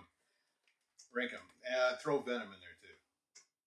Okay. Because I have your Venom in mind. All right, so then if we're ranking them, and it's still Spider-Man 2. Yep. That is still untouchable. Very, very close second, Spider-Verse. Mm-hmm. Very close second. And then from there, this one I was really wrestling with my third one. But I actually, because I just rewatched the Spider-Man, like the Raimi movies recently, I actually will edge out Spider-Man 1 to Far From Home. So Far From Home is now my third favorite movie. And then from there, because I've already bumped, but, you know, rewatching Homecoming again, I would actually put Homecoming 4th and then Spider-Man 1 5th. Okay. And then... that leaves you with Venom and the Amazings. Oh, that's easy. Venom. Okay. Yeah. Amazing Spider-Man 1. Yeah. And then Amazing Spider-Man 2. Yeah. Amazing Spider-Man 2. Fucking horrible. That's the bottom of the pile for me, too. Yeah. Oh, no. We forgot Spider-Man 3. Oh, yeah. Yeah. Yeah, okay. You didn't do Spider-Man 3 either. That's right. Okay, so yeah, Spider-Man 3 be after 1? I would say Venom and then Spider-Man 3. And then... the Amazings. Yeah. Still Because while on our Venom Camcast I said that there is that feeling that Venom wasn't quite sure what it wanted to be, especially in the first chunk of the movie. Mm-hmm. Once it got to once he became Venom, officially, like you actually leading up to that, and they got rid of the whole body horror stuff, and they kind of leaned into that black comedy. It knew exactly what it wanted to be, and it didn't shy away from that. In fact, it leaned into it without being like over the top. So it was kind of like their own Deadpool spin without being a full-on Deadpool ripoff. Whereas Spider-Man 3 is very much like Amazing Spider-Man 2, where there's a lot of shit going on. Too much. And, like, you could totally, like, even now watching it, and I don't think it's as bad as I remember it. Like, even now I'll say, like, there are parts that I think are really good. Yeah. But you could totally tell that they were literally, like... The studio was just... Like, you could feel that Raimi was like, this is the movie I want to do, and then they were like, yeah! Fucking put Venom in that shit, man! Yeah. And he was like, so what do I do with Vulture, then? Get him the fuck out. Yeah. What do we care about an old dude that can fly? We got fucking Venom. Oh, okay, so I will have Venom in the movie, and we'll kind of seed him into the second, like the fourth movie? No. He's going to be in this movie. Oh, okay, well, can I still use Sandman? Yeah. Make sure he's a fucking 1,000,000 feet tall, though. Okay, alright. Oh, and also, have Harry become the Green Goblin. But we won't call him the Green Goblin. We'll call him the New Goblin. And put him on a fucking skateboard. Yeah. Okay. I guess I'll do all those things, and, you still want me to do the fourth movie? Yeah, for now, we do. Yeah. You know? Because I want to do the Lizard in the fourth movie. good. Don't forget he said the lizard, right? And then you watch Amazing Spider-Man 2, and then you go, "What the fuck's wrong with you, Sony? Did you not learn your goddamn lessons?" We're literally one movie removed from the reason why you rebooted this franchise in the first place. And there's a lot I don't like in Amazing Spider-Man 1. There's so much more I don't like in Amazing Spider-Man 2. Oh, Amazing Spider-Man 2 is hard for me to rewatch. Number 1 I can rewatch. Because there's enough decent stuff. I can't at all. I enjoyed Venom. I loved it. I thought it was a ton of fun. Anyway, what's your order? Spider-Man 2 still. Yep. And I was flipping back and forth between Spider-Verse and that. But then I watched Spider-Man 2 again. I was like, nah, it's still Spider-Man 2. Yeah. It's still Spider-Man. Like, Spider-Verse is a perfect comic movie. Spider-Man 2 is a perfect Spider-Man movie. Yes, exactly. And that's exactly why it can't be in the top spot. Yeah. So it's Spider-Man 2, Spider-Verse, still Spider-Man 1. Okay. Yep. I rewatched that one too, and it's still I love that movie. Then Far From Home. Yep. So hey, it made it into my top 5, yeah. right? So it's doing pretty good. Yeah. Venom. Yeah, that's it. And then Homecoming. Yeah. Spider-Man 3, Amazing 1 and 2. Yeah. There it is. Yeah. There it is. Yeah. That's. Yeah. Man, Amazing Spider-Man 2 is so fucking bad. It's so fucking bad. It's horrible. You introduce Rhino. Yeah. You introduce. Well, I guess technically you introduced the Green Goblin. Yeah, but like they didn't really show Rhino till the very fucking end too. No, like, they introduced the character at the beginning, right? And then they introduced Green Goblin, Norman Osborn, and then they also introduced Green Goblin, Harry Osborn. Yeah. And like Electro, and it's just and then Electro too much. And Rhino looked awesome. Like the trailers kept showing Rhino off, and then you realize that's the last 30 seconds of the movie. Yeah. Like, what the fuck? Yeah. I will say that I loved the difference in the costume. Like I think the more classic costume looked better in Amazing Spider-Man 2. The costume looked awesome. You know, that was straight out Tom McFarlane's book right there. Yeah, exactly. So that looked really good. But like at this point, nothing tops the. For me, really, nothing tops the MCU Spider-Man costumes, except for Spider-Man 2. The only thing I don't like about Spider-Man 2's costume is that mirrored eyes. But that's the thing I don't like across all three of those movies is the mirrored eyes. Like it was cool at first, but then when you see like Amazing Spider-Man did the clear eyes, and even like Homecoming did the blinking. The blinking I was like, eyes. See, guys, you could have done it. You guys could have done it. Yeah. And how shiny the webbing looked on his costume. Yeah. Yeah, like when you rewatch it, you're like that. In that case, it is a product of its time because all those movies look like that. Exactly. They all look like that. That's true. But I love Spider-Man 2's costume because the red's a little bit brighter, the blue's a little bit brighter, so it adds more pop, and especially in that subway scene, you know, when they're carrying him, you're like, man, that's fucking awesome. But then you see the Stark suit, and I love that it's a bright blue and a bright red. Yeah. So even though it's a red and black now, moving forward, or whatever they do, but I hope we see. I hope he doesn't change his costume, actually. I really hope we see almost the entire movie of him in the red and black. I hope so. I guess it'll all depend on what he might not even be in the costume. He might have to switch his costume to something else. He might be Bagman. Yeah, he might be Bagman, or it might be the Slingers, like Ricochet. Yeah. And whatever the fuck other ones. He'll probably do Scarlet Spider. Don't. Ripped blue tank top. Well, that was fun. We got one Insta question by this guy named Be Like Superman. I actually didn't think you were going to do this. I straight up was like, there's no way. There's no way, but I did it anyway. What is it about Spider-Man? Hold on, just for the record. The Twitter question. Yeah. From Be Like Superman, it's from me.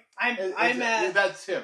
I'm Be Like Superman on Twitter. So, like, come on. And on Instagram. Come on. Ask some questions. Seriously, on Instagram, I'm also Be Like Superman. Yeah. So. Reply down below with questions. We'll answer them. But in this case, Be Like Superman goes, what is it about Spider-Man that makes him so great? To me, relatable. Yeah. I've always thought he was relatable. Yeah. As a kid growing up, a geeky kid, no girlfriends. Yep. Definitely on the outside of all the cool kids. You could relate to Spider-Man. Yep. Because he was us. Yep. 100% us. Which is kind of probably why the MCU version's still kind of, because I can't relate to him as much because he's got all this high-tech shit going on. Okay. So in that case, like that's always going to kind of bug me. So that's why I'm kind of hoping he gets more Spider-Man-ish, so I can relate to that once again. Yeah. Because that's why I can never relate to any DC characters. They were aliens or millionaires.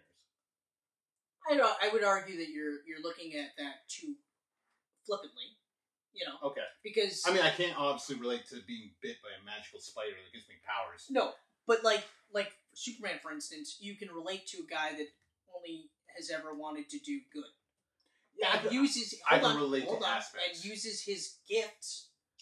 We'll call them superpowers to help the world, but you could use your own gifts by being, a good guy or a smart guy or a funny guy or just being you. All the things that make you unique, using that to help people. That would be how you relate to Superman. See what I mean? See what I did there? I do. I relate to aspects, but it's the same reason why, like, I'm not going to argue. I was never a huge fan of Iron Man for the same reason. Oh, me neither. Billionaire in a steel suit. I can't relate to Even that. now, like, and I mean, like, Tony Stark, or Robert Downey Jr. did a hell of a lot to shape Tony Stark now in the comic books. But, because I've said this before, there are plenty of characters that I've always loved the concept, never read the books. Yeah. Captain America was one that I loved the concept, never really read the books. And even now, I kind of go back and forth. But, like, the movie representation is great. So, okay, so for me, same thing. He's relatable. He's us. Relatable. He's us. He's us. He has bills to pay. Yep. He's got girlfriend problems. He's got job problems. He, like I said a while ago, is that, like, it's different if his life was made better because he was Spider-Man, but he's constantly being between cops loving him or hating him, New Yorkers loving him or hating him, based on the time of day or the week. Yep. The only time that I really thought it was weird, where everybody seemed to hate him, was the most recent Spider-Man Nick Spencer run. Yeah. Remember when they first started? Yeah, that was weird. The Avengers were like, "Get the fuck out of here!" I was like, I must have missed something. Like, what did I miss? Was it all just because Dr. Octopus was pretending to be you and then claimed all that stuff, and then you never changed? You never said, "Hey, that wasn't really me. That was actually his." Yep. You know what I mean? Like, all the Avengers hate you for that. Like, what? But because like life just keeps fucking nailing him and knocking him down, that he keeps getting back up. I actually, for me personally, that's what I resonate with, because, like, I mean, my life isn't terrible. No, but you've had your share. But I've had my fair share of, like, knockdowns, and, like, even as a young kid, like, I was getting knocked down as a young kid, and I always, like, look back at it and I go, like, you actually did, like you keep getting up, you know what I mean? Like, so it's one of those where, like, even as I'm an older man, becoming a fucking old man, I'm still just like I look back and I go, like, I don't think it's that bad, but other people will hear and go, that's actually pretty fucking bad, and you're like a bystander, so you're like, well, yeah, so for me to be where I'm at now is incredible, because I could have gone so many different routes, but I kept getting knocked down and I kept getting back up, and I don't give myself enough credit for that, but then again, that's why I read comic books, so I can give credit to Spider-Man. There you go. That would be the thing. Yep. Like, I just... Relatability. If I had powers, even if I had Superman powers, I feel like I would be like Peter Parker. Yeah. But that's another thing. Like, Peter Parker's the same kid. He just... That's why, like, good. Ultimate Spider-Man really resonated with me, because I was in high school when that came out, and he was a high school student. Yeah. So, like, I really, really connected with that. Yep. When I started reading Spider-Man as a kid, he was already married. Which I loved. I loved. Great, but I agree with you on the Ultimate stuff. Like, even, and I reread that run so much now, but I still, like, I look back at it and I go, yeah, and especially in the Ultimate run, because it was updated, so obviously it's a little bit more adult, even though we're dealing with kids again. But, like, I still look at that and I go, like, because, like, Amazing Fantasy 15, Stanley has said, like, he's gone on record saying, like, that was a one-shot. The whole purpose was to see him become a supervillain. This was him going, you know what, screw you guys, because they didn't want that story. I'm doing it anyway. Yeah. It's the last issue. No one's going to read it. Exactly. So, this is actually a villain origin story. That was the intention. But people were like, no. We want more of the Spider-Man. So they were like, okay. All right. Yeah. All right, we'll make him a hero. So now, with that in mind, I recently reread the Ultimate arc, and I feel like that was Bendis's super massive origin story for a supervillain in the same spirit as Amazing Fantasy 15, because there's that scene where, Peter finds out, like in the Clone Saga, that the Spider Slayers were made by Fury, and Fury goes, like, he says, like, you made them for people like me, and he goes, no, I made them to take you down, because of everything that life has done to you up until this point. I thought, this is it, this is the making of the greatest supervillain of all time, but you surprised me. You didn't do that. You didn't kill Otto. You actually did the right thing.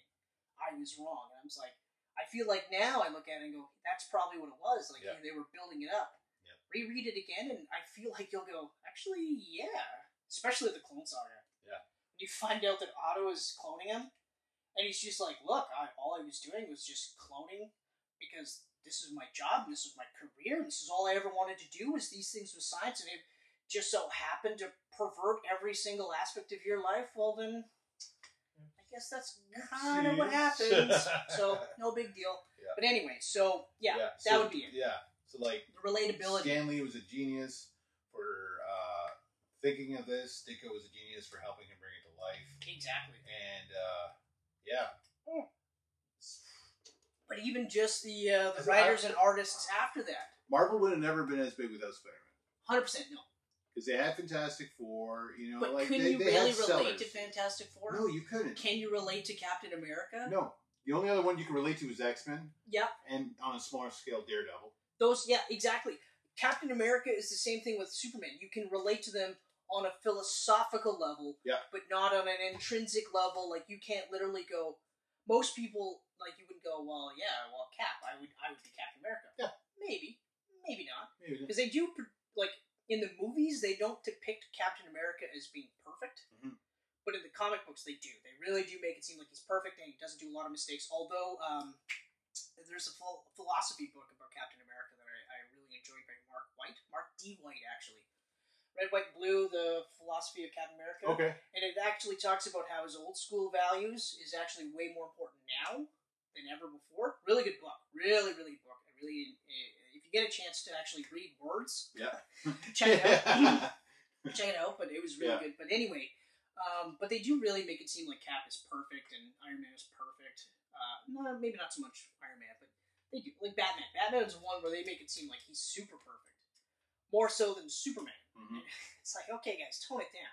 Remember, he's a human being, right? Yeah. Whereas, even though Spider-Man with his powers, he feels more human than a lot of these characters. Exactly. Same with Daredevil. Exactly. Daredevil's another one, like I referenced earlier, where, like, he's one of those ones where, like, he has to get shit on. Yeah. He has to get shit on. He has to get knocked down so that when he gets back up, then it's like, oh, right. And same with Spider-Man. Whereas, like, with Cap, you're like, well, of course you're getting up. You're Captain America. With Batman, you're like, oh, of course you're getting up. You're Captain America. They actually had to kill Superman before you got that feeling. Exactly. He got back up. Yeah.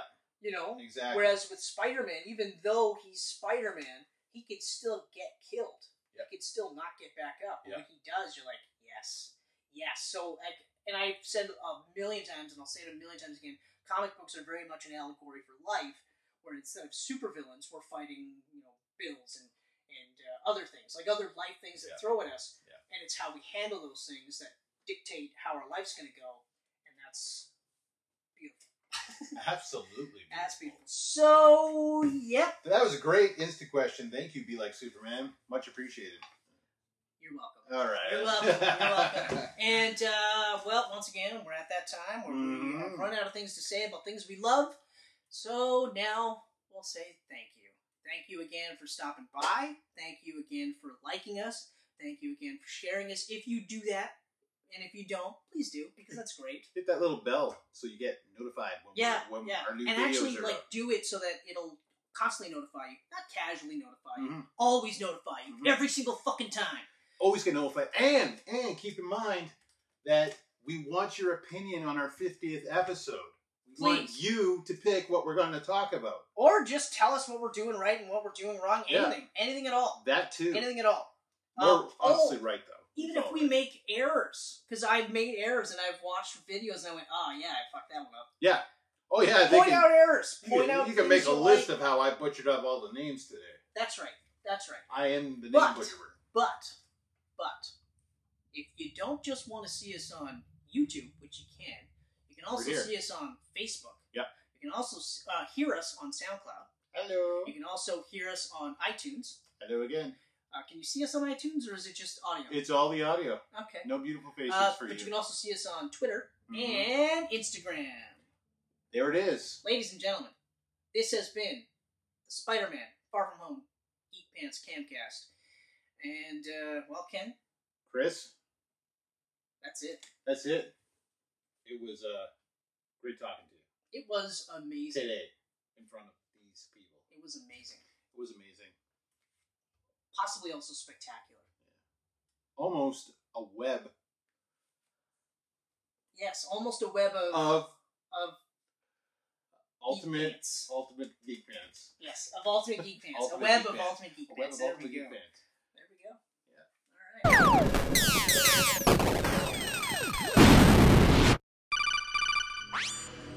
These pancakes are delicious.